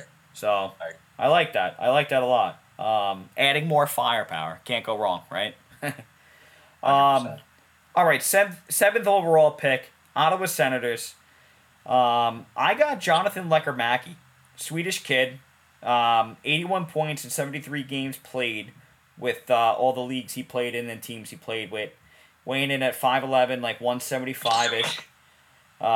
Explosive player, great skater. This might be arguably a bit of a reach, but, he's an elite shooter. He has good separation and solid vision and IQ. I saw some film and I was really interested in him a lot. I think he's a top 10 pick. I don't think he goes outside of the top 10. That's my opinion. Okay. He might not be the biggest, but he might also I think his skill set again will make up for that. I kind of recycled that with other things, but I think it's true. I think his skill set will make up for his size. But honestly, at the end of the day, he might grow to be 6'1". You don't know. Like honestly, Right. at the end of the day, you don't know. These are kids. These are still 18, 20-year-old kids. You really don't know. They're saying he might not be the best even strength player, but I don't know if I necessarily believe that. Who knows? These guys are only going to get better. But they could be big busts. You really don't know. But listen, that's who I got at the Senators. Jack, who do you got? For Ottawa, I got them picking Simon Nemec, defenseman. Okay. I think they need help on the blue line, and I Agreed. don't see Nemec really getting past the top 10. Slovakian defenseman, like, pretty solid kid, 6'1", 192. Some offensive upside, not a lot, but he looks like a real solid D-man. So he shoots right, so you already got Shabbat on the left side, right? And I think you look at Ottawa, they definitely need a right-handed shot D-man to build around. I don't think they really have any even in their system that I'm aware of. Maybe Bernard Docker, he may be a right-handed shot D-man. But Nemec seems like he's really going to be elite, and I got Ottawa taking him. So Right. that's you got if he develops into what he's supposed to be, and you got Nemec and Shabbat, that's a pretty good D pairing. That is pretty solid. The thing is, and I'm not. This is no disrespect to Nemec. I feel like there's so many forwards that are available better than him. But we're also going off team needs. I mean, I've been saying all draft here, I'm going off team needs, and you're right. Ottawa does need a D-man. So I think that is a solid pick. Actually, I do. Even though I do have Nemec later on, but listen. I think it would be a good fit. I think it would be a good fit for them. 100%. All right, let's get into the 8th overall pick for the Detroit Red Wings. This is, I think, personally, and I don't want to be like a bandwagon with the first top 3 picks with Cooley and Slafkovsky and Wright, but I think this is my favorite pick, my favorite player in the draft, aside from the top 3. You might have heard me mention him before. I think Connor Geekie goes to the Detroit Red Wings. He is a massive center. He has great in front of the net presence given his size. He brings great size and skill to whatever team he's on. He has a big reach. He's like 6'4", 205. I think this is a guy you want on your team, given his size and skill. The cons they're saying, his skating can improve. He's a little bit weak going on the left side, the left wing, driving in the net. But, I think a guy like this, he played with Matt Savoie. I think he's only going to get better. He had 70 points in 63 games played. Listen, he has a great shot and release. I think that he could really be a really good piece and a really good addition for the Red Wings. I could just see that a really good fit. That's just me. What do you got, Jack? What do you got for the Red Wings? So for the Red Wings, I got them taken from the U.S. National Development Program, Ryan Chesley, right-handed shot defenseman. Ooh. Yeah, I think Steve Yzerman reaches again, and I really like this kid. I've researched him a little bit. He's going to University of Minnesota next year. He's a pretty big, solid kid, 6 foot, 201, right-hand shot. He puts up some points. He's not afraid of physical play. He's a good skater. I could definitely be wrong, but I like this is a guy I could see Detroit liking and reaching for, and catching a lot of teams off guard. Right. A lot of people off guard. Listen, I actually don't even have him in my top 15. If I had to pick, I think it would be a later first round pick, like after the 15, early second round. But I don't know much about him. I haven't looked into him too much. But I mean, listen, Yzerman knows what he's doing, right? Yeah, I like him, and he seems like one of those guys that could fly under the radar. I mean, just based off like looking up his stats and watching some video and seeing how he could skate and move the puck, and he's big. He's not afraid of contact. Right. Big for 18 at least, but big solid kid. Right-handed shot. He's from Minnesota. He's playing for them next year. I could see him I could see a smart GM reaching for him. Is what I'll say. Okay. Smart scouting staff reaching for him. Yeah, and listen, Jack, if they do, it could be making him look like a genius yet again. I mean, I don't think it would be crazy if he did that. I don't think it would be anything I don't know what the words would be, maybe groundbreaking and whatnot, but who knows? You clearly did your research on him, so I mean I trust Jack Farris. I have trust in Jack Farris, and we'll really see how that plays out. Detroit's an interesting team. I like them.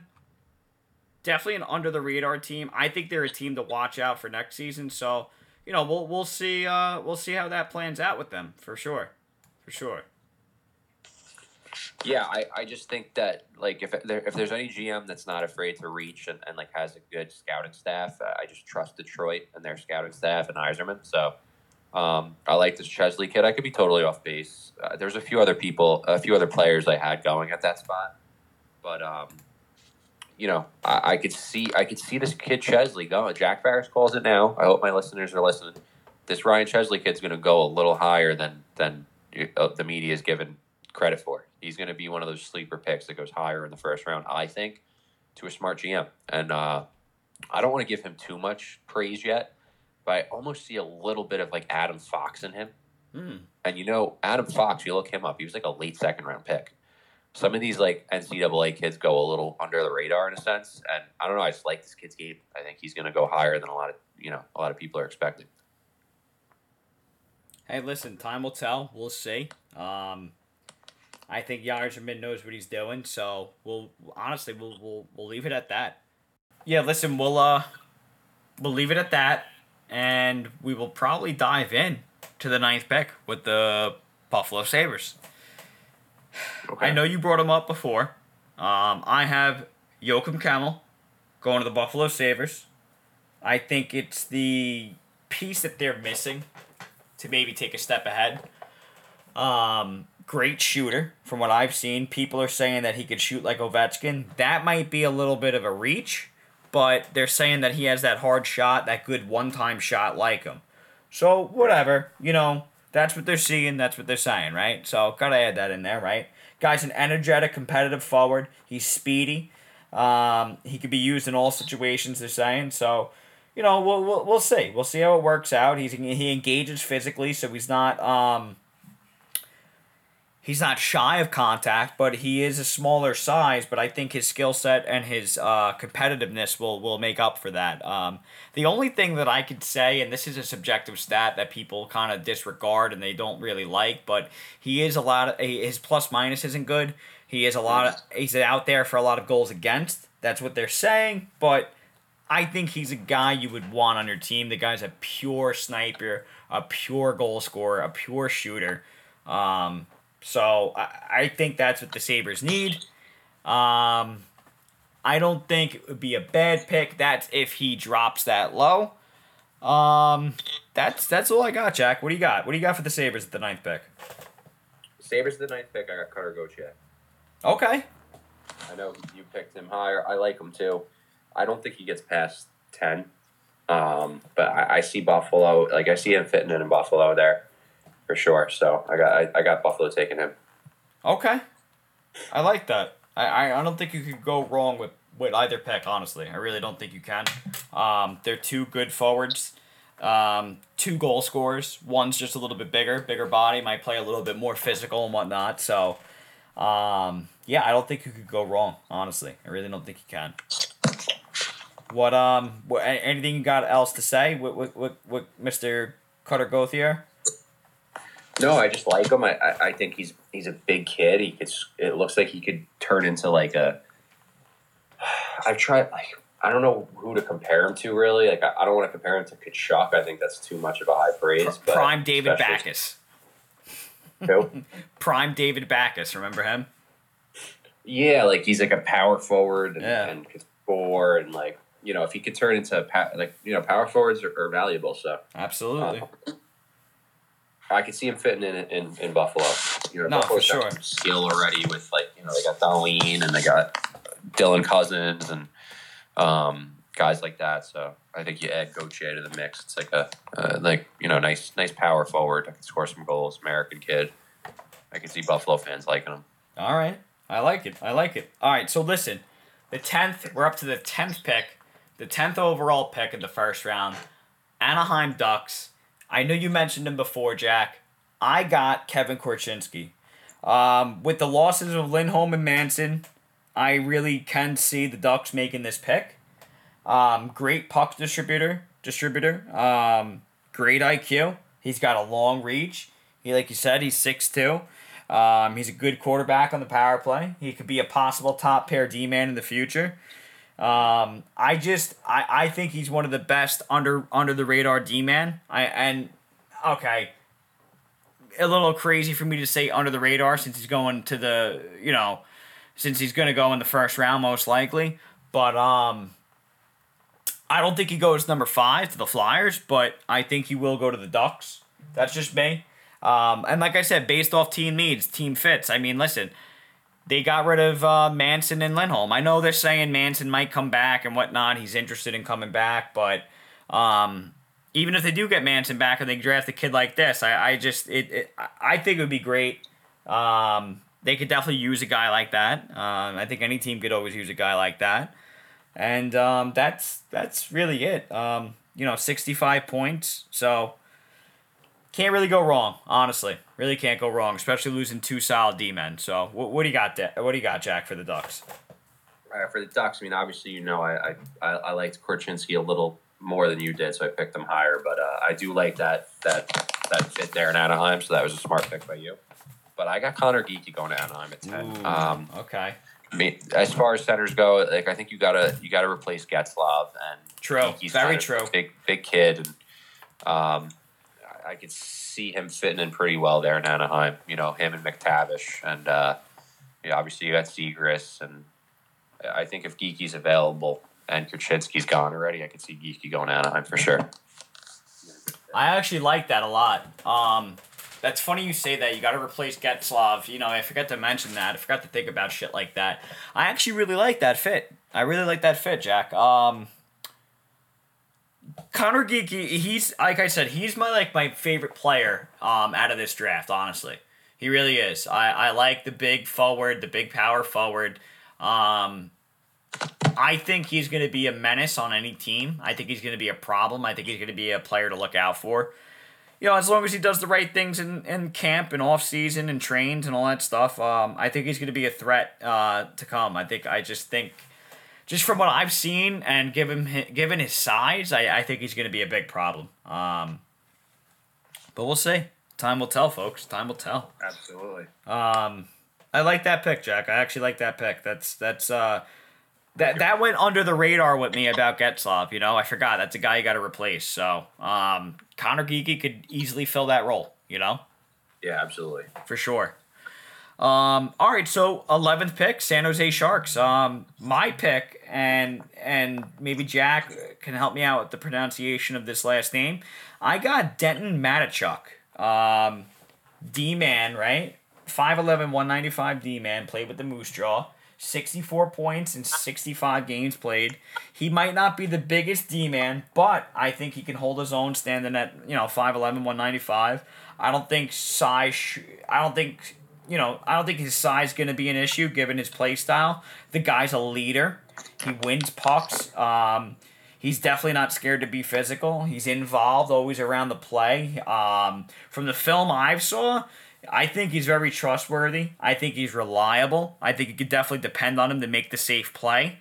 I don't want to say he's not a risk taker, but I think he's just very reliable, plays it safe. I think you know what it is?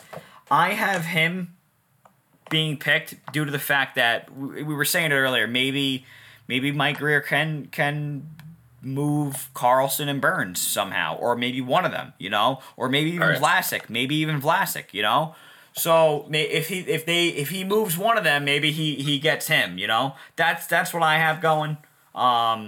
Listen, going off team needs if they do move one of those three guys I mentioned. So that's just my take. What do you got, Jack? Well, the San Jose Sharks, I got them taking Jonathan Lekkerimäki. Ooh. All right.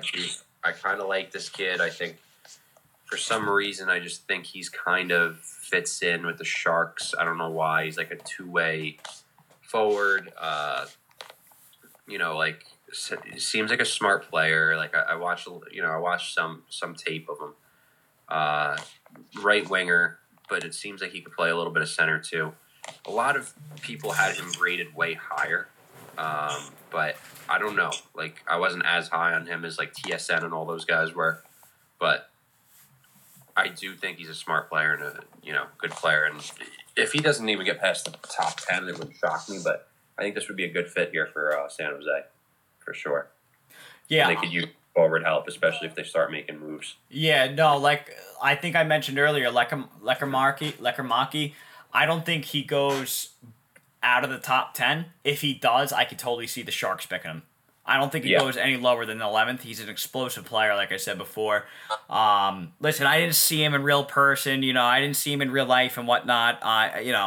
But just based with what I'm seeing, I think I don't see him falling too low. I really don't. I don't see him definitely falling out of the top 10. If he does, it's definitely to the 11th pick to the Sharks. I actually like that pick a lot. That's a good fit. Not even trying to just reason with you inside with you, but I actually do like that a lot. I don't think you could go wrong with both picks. Listen, I think Lekkerimäki's NHL ready. I don't think Matachuk is NHL ready. He might need a year, but we'll see, folks. Oh yeah, time will tell. So, listen, we're almost done here. We got Columbus Blue Jackets, 12th overall pick. And Rick's pick, who I have, and I think this guy's very under the radar, is Frank Nazar. I don't know if I'm pronouncing that right. It might be Nazar, Frank Nazar. That's who I got. Played on the USA U18, United States National Team Development Program, all that stuff. 5'10", 180. Guy's clever. He's a shifty, agile forward. Great hands. He's competitive. He's relentless. I think he's like all over the place on the ice in a good way. Not all over the place sloppy, all over the place in a good way. He's a good penalty killer from what I've seen. He's not scared to block shots. And again, I'm kind of repeating myself. He's not the biggest player, but I think his competitiveness and his play style will make up for that. So, I don't think it would be a reach for them. I think he's kind of under the radar. I actually have a little star next to him because I think he winds up... I think from the film I watched, I think he's going to be one of the better players in the draft that's... I don't want to say unknown. That's not the word, but I don't think that's what everybody's thinking about. I don't think Frank Nazar is who everybody's thinking about. Right. But what do you got, Jack? All right, well, I have number 12, Columbus Blue Jackets. I got them taken from the SHL Marco Casper, centerman. Okay. And he's 6'2", 187, centerman. I think Columbus really needs centerman. You're right. And I think you're going a little later in the draft now, and he seems like a real smart player all around. And I think this could be a real smart pick. I mean, he is he did play in the SHL, and he seems to be developing pretty well. A lot of people have him kind of going a little further down, but for me, he just seems like a good fit for Columbus. And I can just kind of picture them taking him. And they need centermen. I mean, they don't really No, you're right. I said it before. They do. No, they do. Besides, like, Cole Sillinger's a centerman, but, like, you know, they could definitely use some, like, solid, smart centermen. Yeah, especially a bigger guy than Cole. Right. No, I actually like that pick. That's a good fit, like you said. Centerman, they definitely need centerman. And he is a smart player, Marco Casper. I hate to disrespect the guy. I actually don't have him in my top 15. I really don't. I don't, but I do have him as an honorable mention. I do. I have some honorable mentions after this, but listen, that I think, you know what? I actually wouldn't be surprised if they pick him at all. Like you said, and I said earlier, they definitely need centerman. They need centerman. So, I know Boone Jenner can go from the center into the right wing slot and the wing slot, but they definitely need a bona fide true centerman. So, I actually can totally see that being picked, and I can't wait for the draft day. Listen, let's keep it moving. My favorite part, here it is. 13th overall pick, the New York Islanders. Rick's New York Islanders. Yeah. I hate to be like this. I really have two picks here, and you'll understand why. Unfortunately, and I hate to be this person, but I really do have them picking Brad Lambert, and I don't agree with the pick. I only have them picking him because it's Lane Lambert's nephew. I think the Islanders will draft him just because of the relation. I don't think he's worth it. I don't think he's worth it at that pick. Hey, prove me wrong. I hope it winds up being a fucking superstar.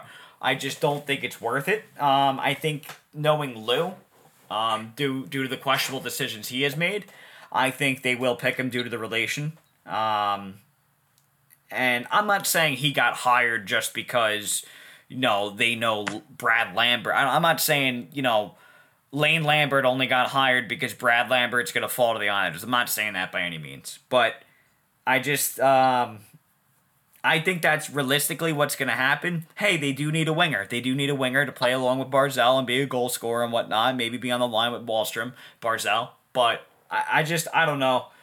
I mean, the guy only put up 20 points in 61 games played. He's very streaky and inconsistent. I think there's better choices that the Isles could pick. But from what I saw and watched film on, in the previous years, he had, better numbers. He's quick. He's fast. He's a skilled winger. He's an energy forward. He has good awareness. He's a good distributor. But I don't know. Me specifically, I don't think Connor Geekie will fall this low. I would love to have Connor Geekie. I just don't think he's fallen that low. I don't think he's fallen to the 13th pick. But I also have a little bit of favoritism with Connor Geekie. So, but realistically, my second pick, if not to get like this, but I'm just being realistic, knowing the past history of how the Islanders are. I think they're going to favor to the relation, and this is Lambert's nephew and all this stuff. I think they will pick Brad Lambert, but I really do. I'm going to have them picking Simone Nemec, actually, the Islanders, if Simone Nemec falls that low. Right shot D-man, good QB on the PP. He's a sneaky, strong defenseman as well. That's who I have. Those are my two picks. I hate to really be like that and say two picks, but I'm just being realistic and then who I would really want. You know what I mean? So, right. That's who I got. Jack, who do you got for the Islanders, man? All right, for the Islanders, I got them going with defenseman Pavel Mintyukov, Russian defenseman, Saginaw Spirit. Last year, put up 62 points as a defenseman. He's a left-handed shot, great skater. I think they're not going to be picking in the top 5 or 10, right? So I think you shoot for upside with this, and this is kind of the best player I saw. I mean, obviously, like you mentioned with Lou making some mistakes. They got rid of Letty. I know that was kind of a cat move, but getting rid of Devin Taves was just an ultra fuck up. Right. He was so good. They should have tried to make cap space to keep him. Absolutely. But I think you add this guy Mint Yukov to, he's in the OHL. 67 games played, 62 points. He's 6'1", 197. I do think you got Sorokin there too, so he could be kind of like the mentor since he's like a Russian. True. Too. So they got the same cultural, similarities and everything like that. And I think he's going to be a good player, and I could see the Islanders taking him if he's available. I think that he'd be a good fit for the Islanders for sure. I think the Islanders need to kind of restock their defensive prospect cupboard in a sense. No, absolutely. No, Jack, I agree. As much as they need a fucking pure goal scorer and whatnot, I do think that I think they're gonna go defense, but I know I'm kind of like contradicting myself. I just said I think they pick Brad Lambert, but if they don't pick him, I think they're going to go defense. And I only said Nemec because of my mock draft. I don't have Nemec going in the top 10. That's basing off what I see, though. I know he's pretty favored going in the top 5. But, listen, I agree. I think it's good fits regardless because they need to replace guys like Taves and Letty. So maybe that's a future come-up pick, and then maybe they sign a forward to replace that goal scoring they could pick in the draft. So we'll see. Time will tell, folks. We're almost done here. We got the 14th overall pick, the Winnipeg Jets. Rick's pick for the 14th overall pick, and this might not be on anybody's radar, is Isaac Howard. That's who I have. USA kid, 130 points in 93 games played throughout all the the leagues and teams he's played in. It's pretty impressive numbers. I know it might not be the OHL, the WHL, and all this stuff, but it's still pretty impressive numbers. I mean, you're still playing against future prospects, future NHL players. You're still playing at an elite level. So, the guy's not a grinder, but his skill play will make up for that, I believe. Great IQ and vision. He's good in the offensive zone, a quick, agile player. They're saying he's a transition threat. I mean, numbers don't lie, folks. I know that these prospects, if they put up 130 points, doesn't mean they're doing that in the NHL. By all means, it's no secret. We all know that. But I think, I don't know. I don't know. The Jets might lose Dubois. I know they have a guy like Kyle Connor who's really good on the wing, but I don't know. I could see him being a good fit there.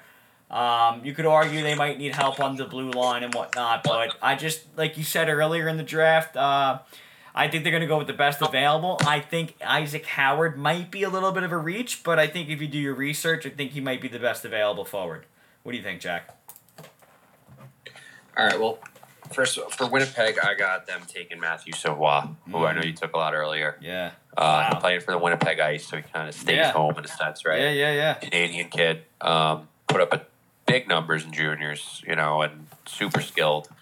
And I definitely, I don't think Savoie goes past top 15 at all. I don't think so either. He may go even earlier, but I think Winnipeg scoops him up here at 14 if they got the opportunity to, and I think he fits in well. Maybe someone they could kind of keep around too. I mean, he's already playing hockey for the Winnipeg Ice. He is Canadian, and it's no secret. Winnipeg has trouble retaining talent. Like, people don't really want to live there and stay there long term. Like, they have trouble attracting free agents. A lot of guys leave there, so this is a guy they might be able to kind of build around if he turns into the player that he's supposed to be. So I definitely see Savoie going to Winnipeg here.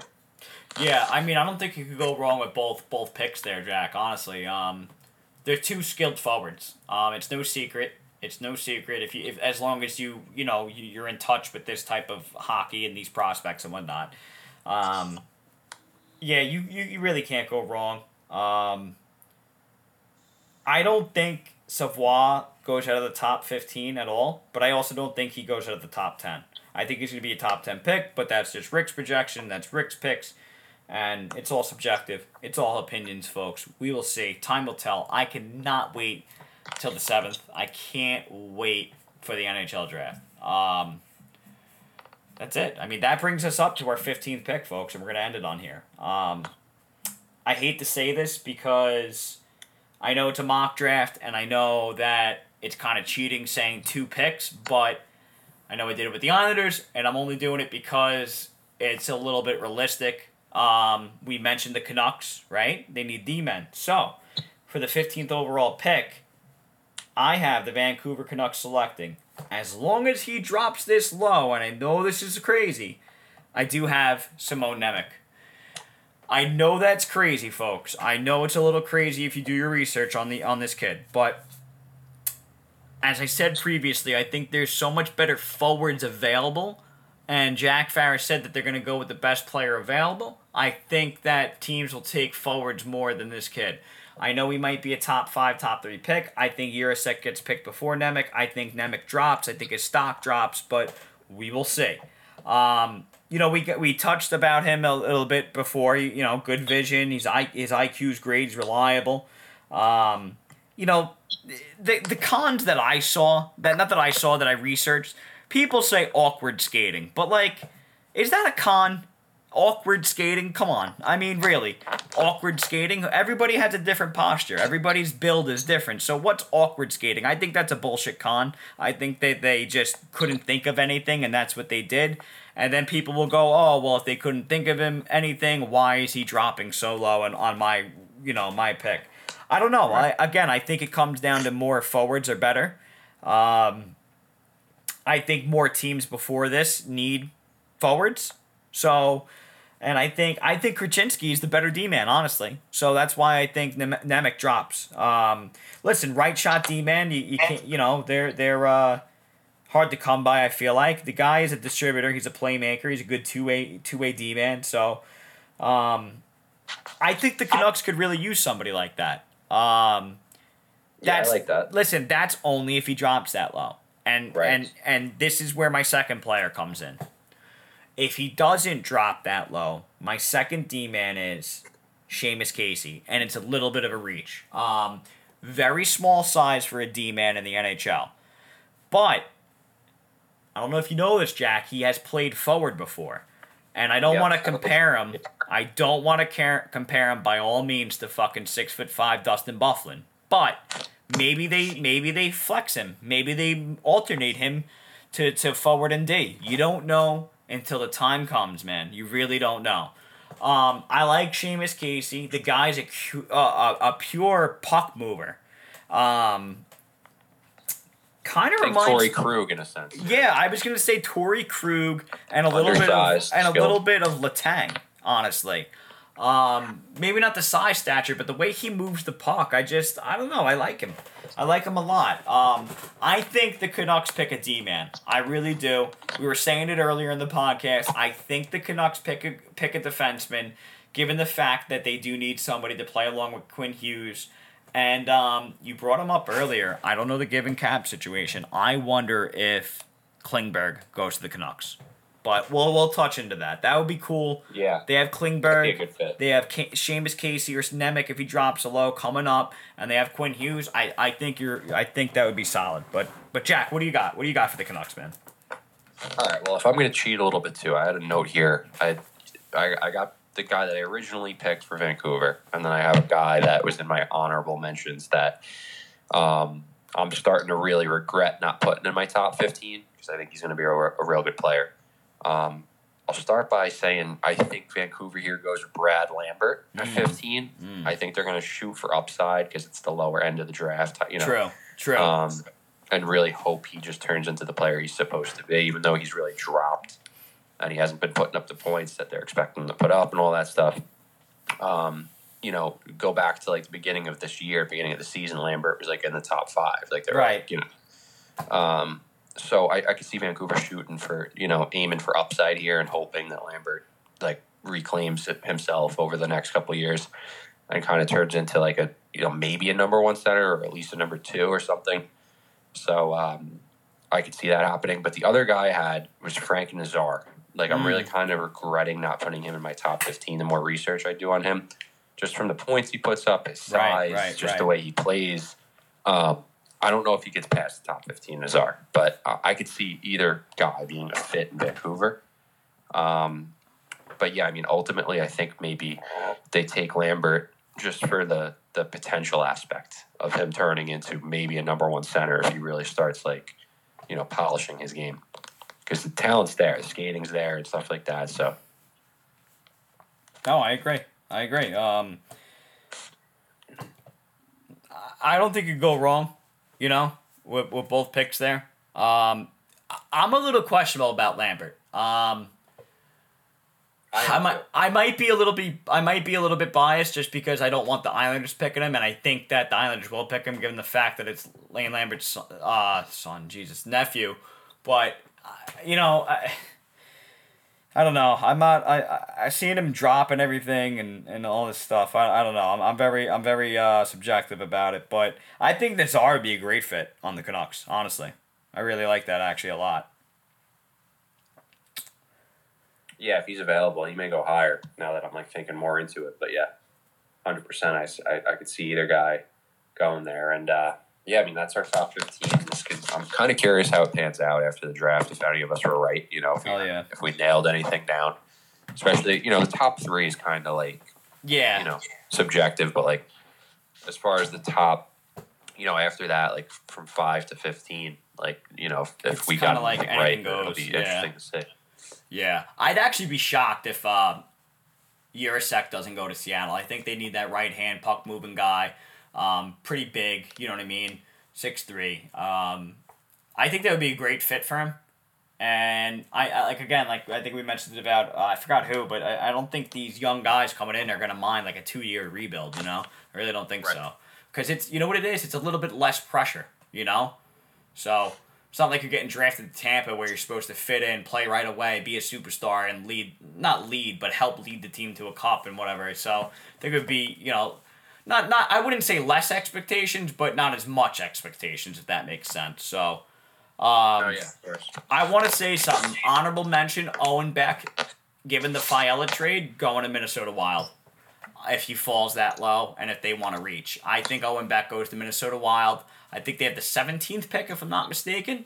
I think they're going to go there. I think he's going to go there. And I like Owen Beck. I think he's a solid winger. I think he's versatile. I watched some film. He's a good skater.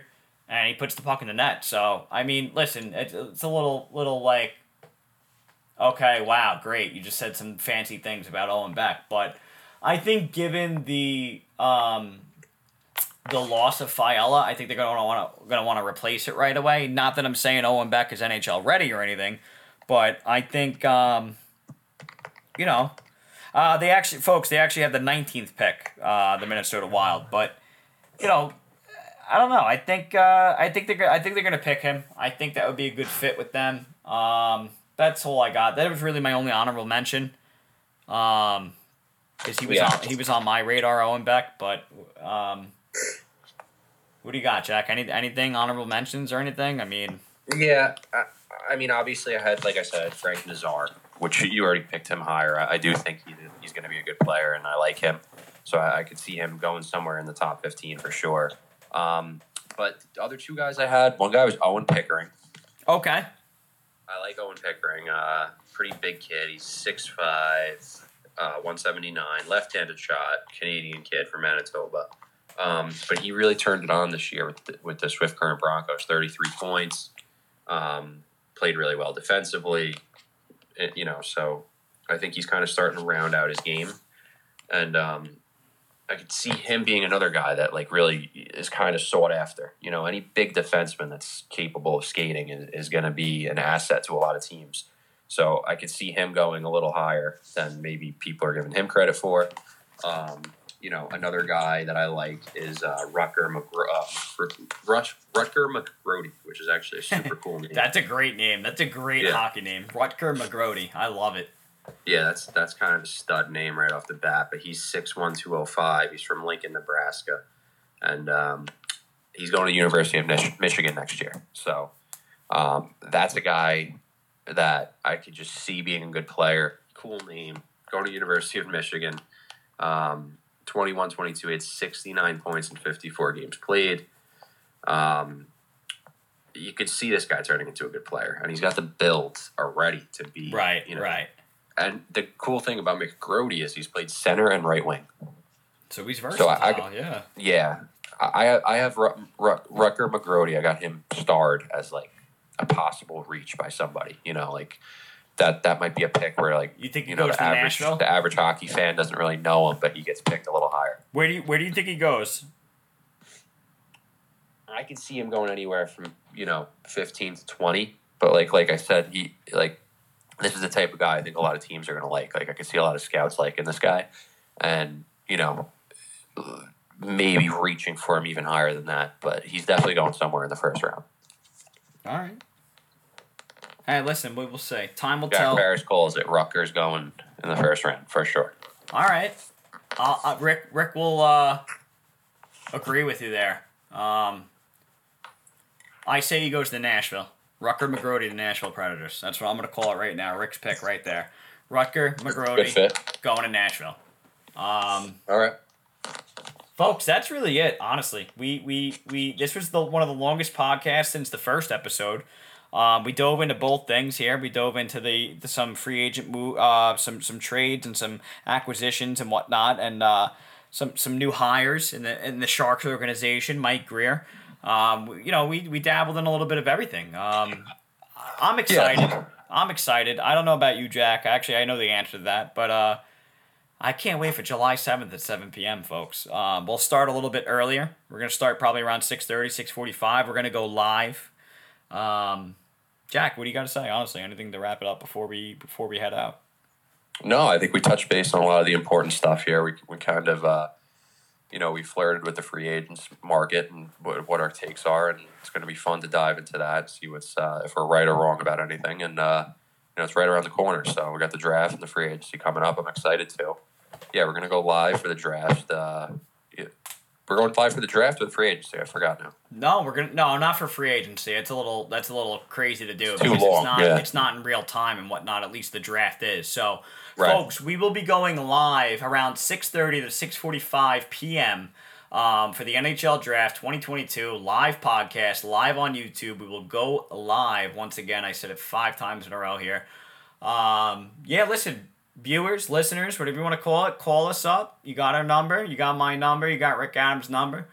If you want to call in, make some predictions, make some off-season predictions, talk about the past playoffs, talk about a sick goal, whatever you want to do, a sick fight. I don't give a fuck. Let's talk about it. We'll talk hockey. We'll talk about it. Really, as simple as that. Again, it's going to be great. I actually love this time. NHL Draft, it's like a holiday for me. So, as good as the trade deadline. So, that's really it. That's all I got, Jack. What do you got? That's it? That's it, listeners. I think we've covered a lot. It's a long podcast, and I'm excited for the draft. I want to know if I'm right about anything. So, I want to know if I'm just as smart as some of these NHL GMs. Yeah. Listen, Jack, keep your notes, because I'm going to have my notes here. We're going to, we'll go off. We'll cross off our list here on our players that we projected here. So that'll be fun to do as well. Yeah, I was thinking that too, and we could listen back to this podcast too to figure out who we picked and didn't pick too. So that's good. Absolutely. All right, folks, that really wraps it up. Stay tuned for the live podcast, July 7th, once again, starting around 6:30, 6:45 p.m. July 7th, once again, and don't miss out on it. Even if you're on the road, you just throw it on YouTube while you're driving or whatever it is. Yeah, exactly. We'll figure it out, folks. We'll figure it out. We can talk about it. Let's talk about it. All right, folks. That's it. Rick Adams wrapping it up with Jack Farris on the line. That's about it. That's all I got. All right, listeners. Thanks for listening, and we'll talk to you guys soon. All right. Later. Enjoy the night. Later. Bye.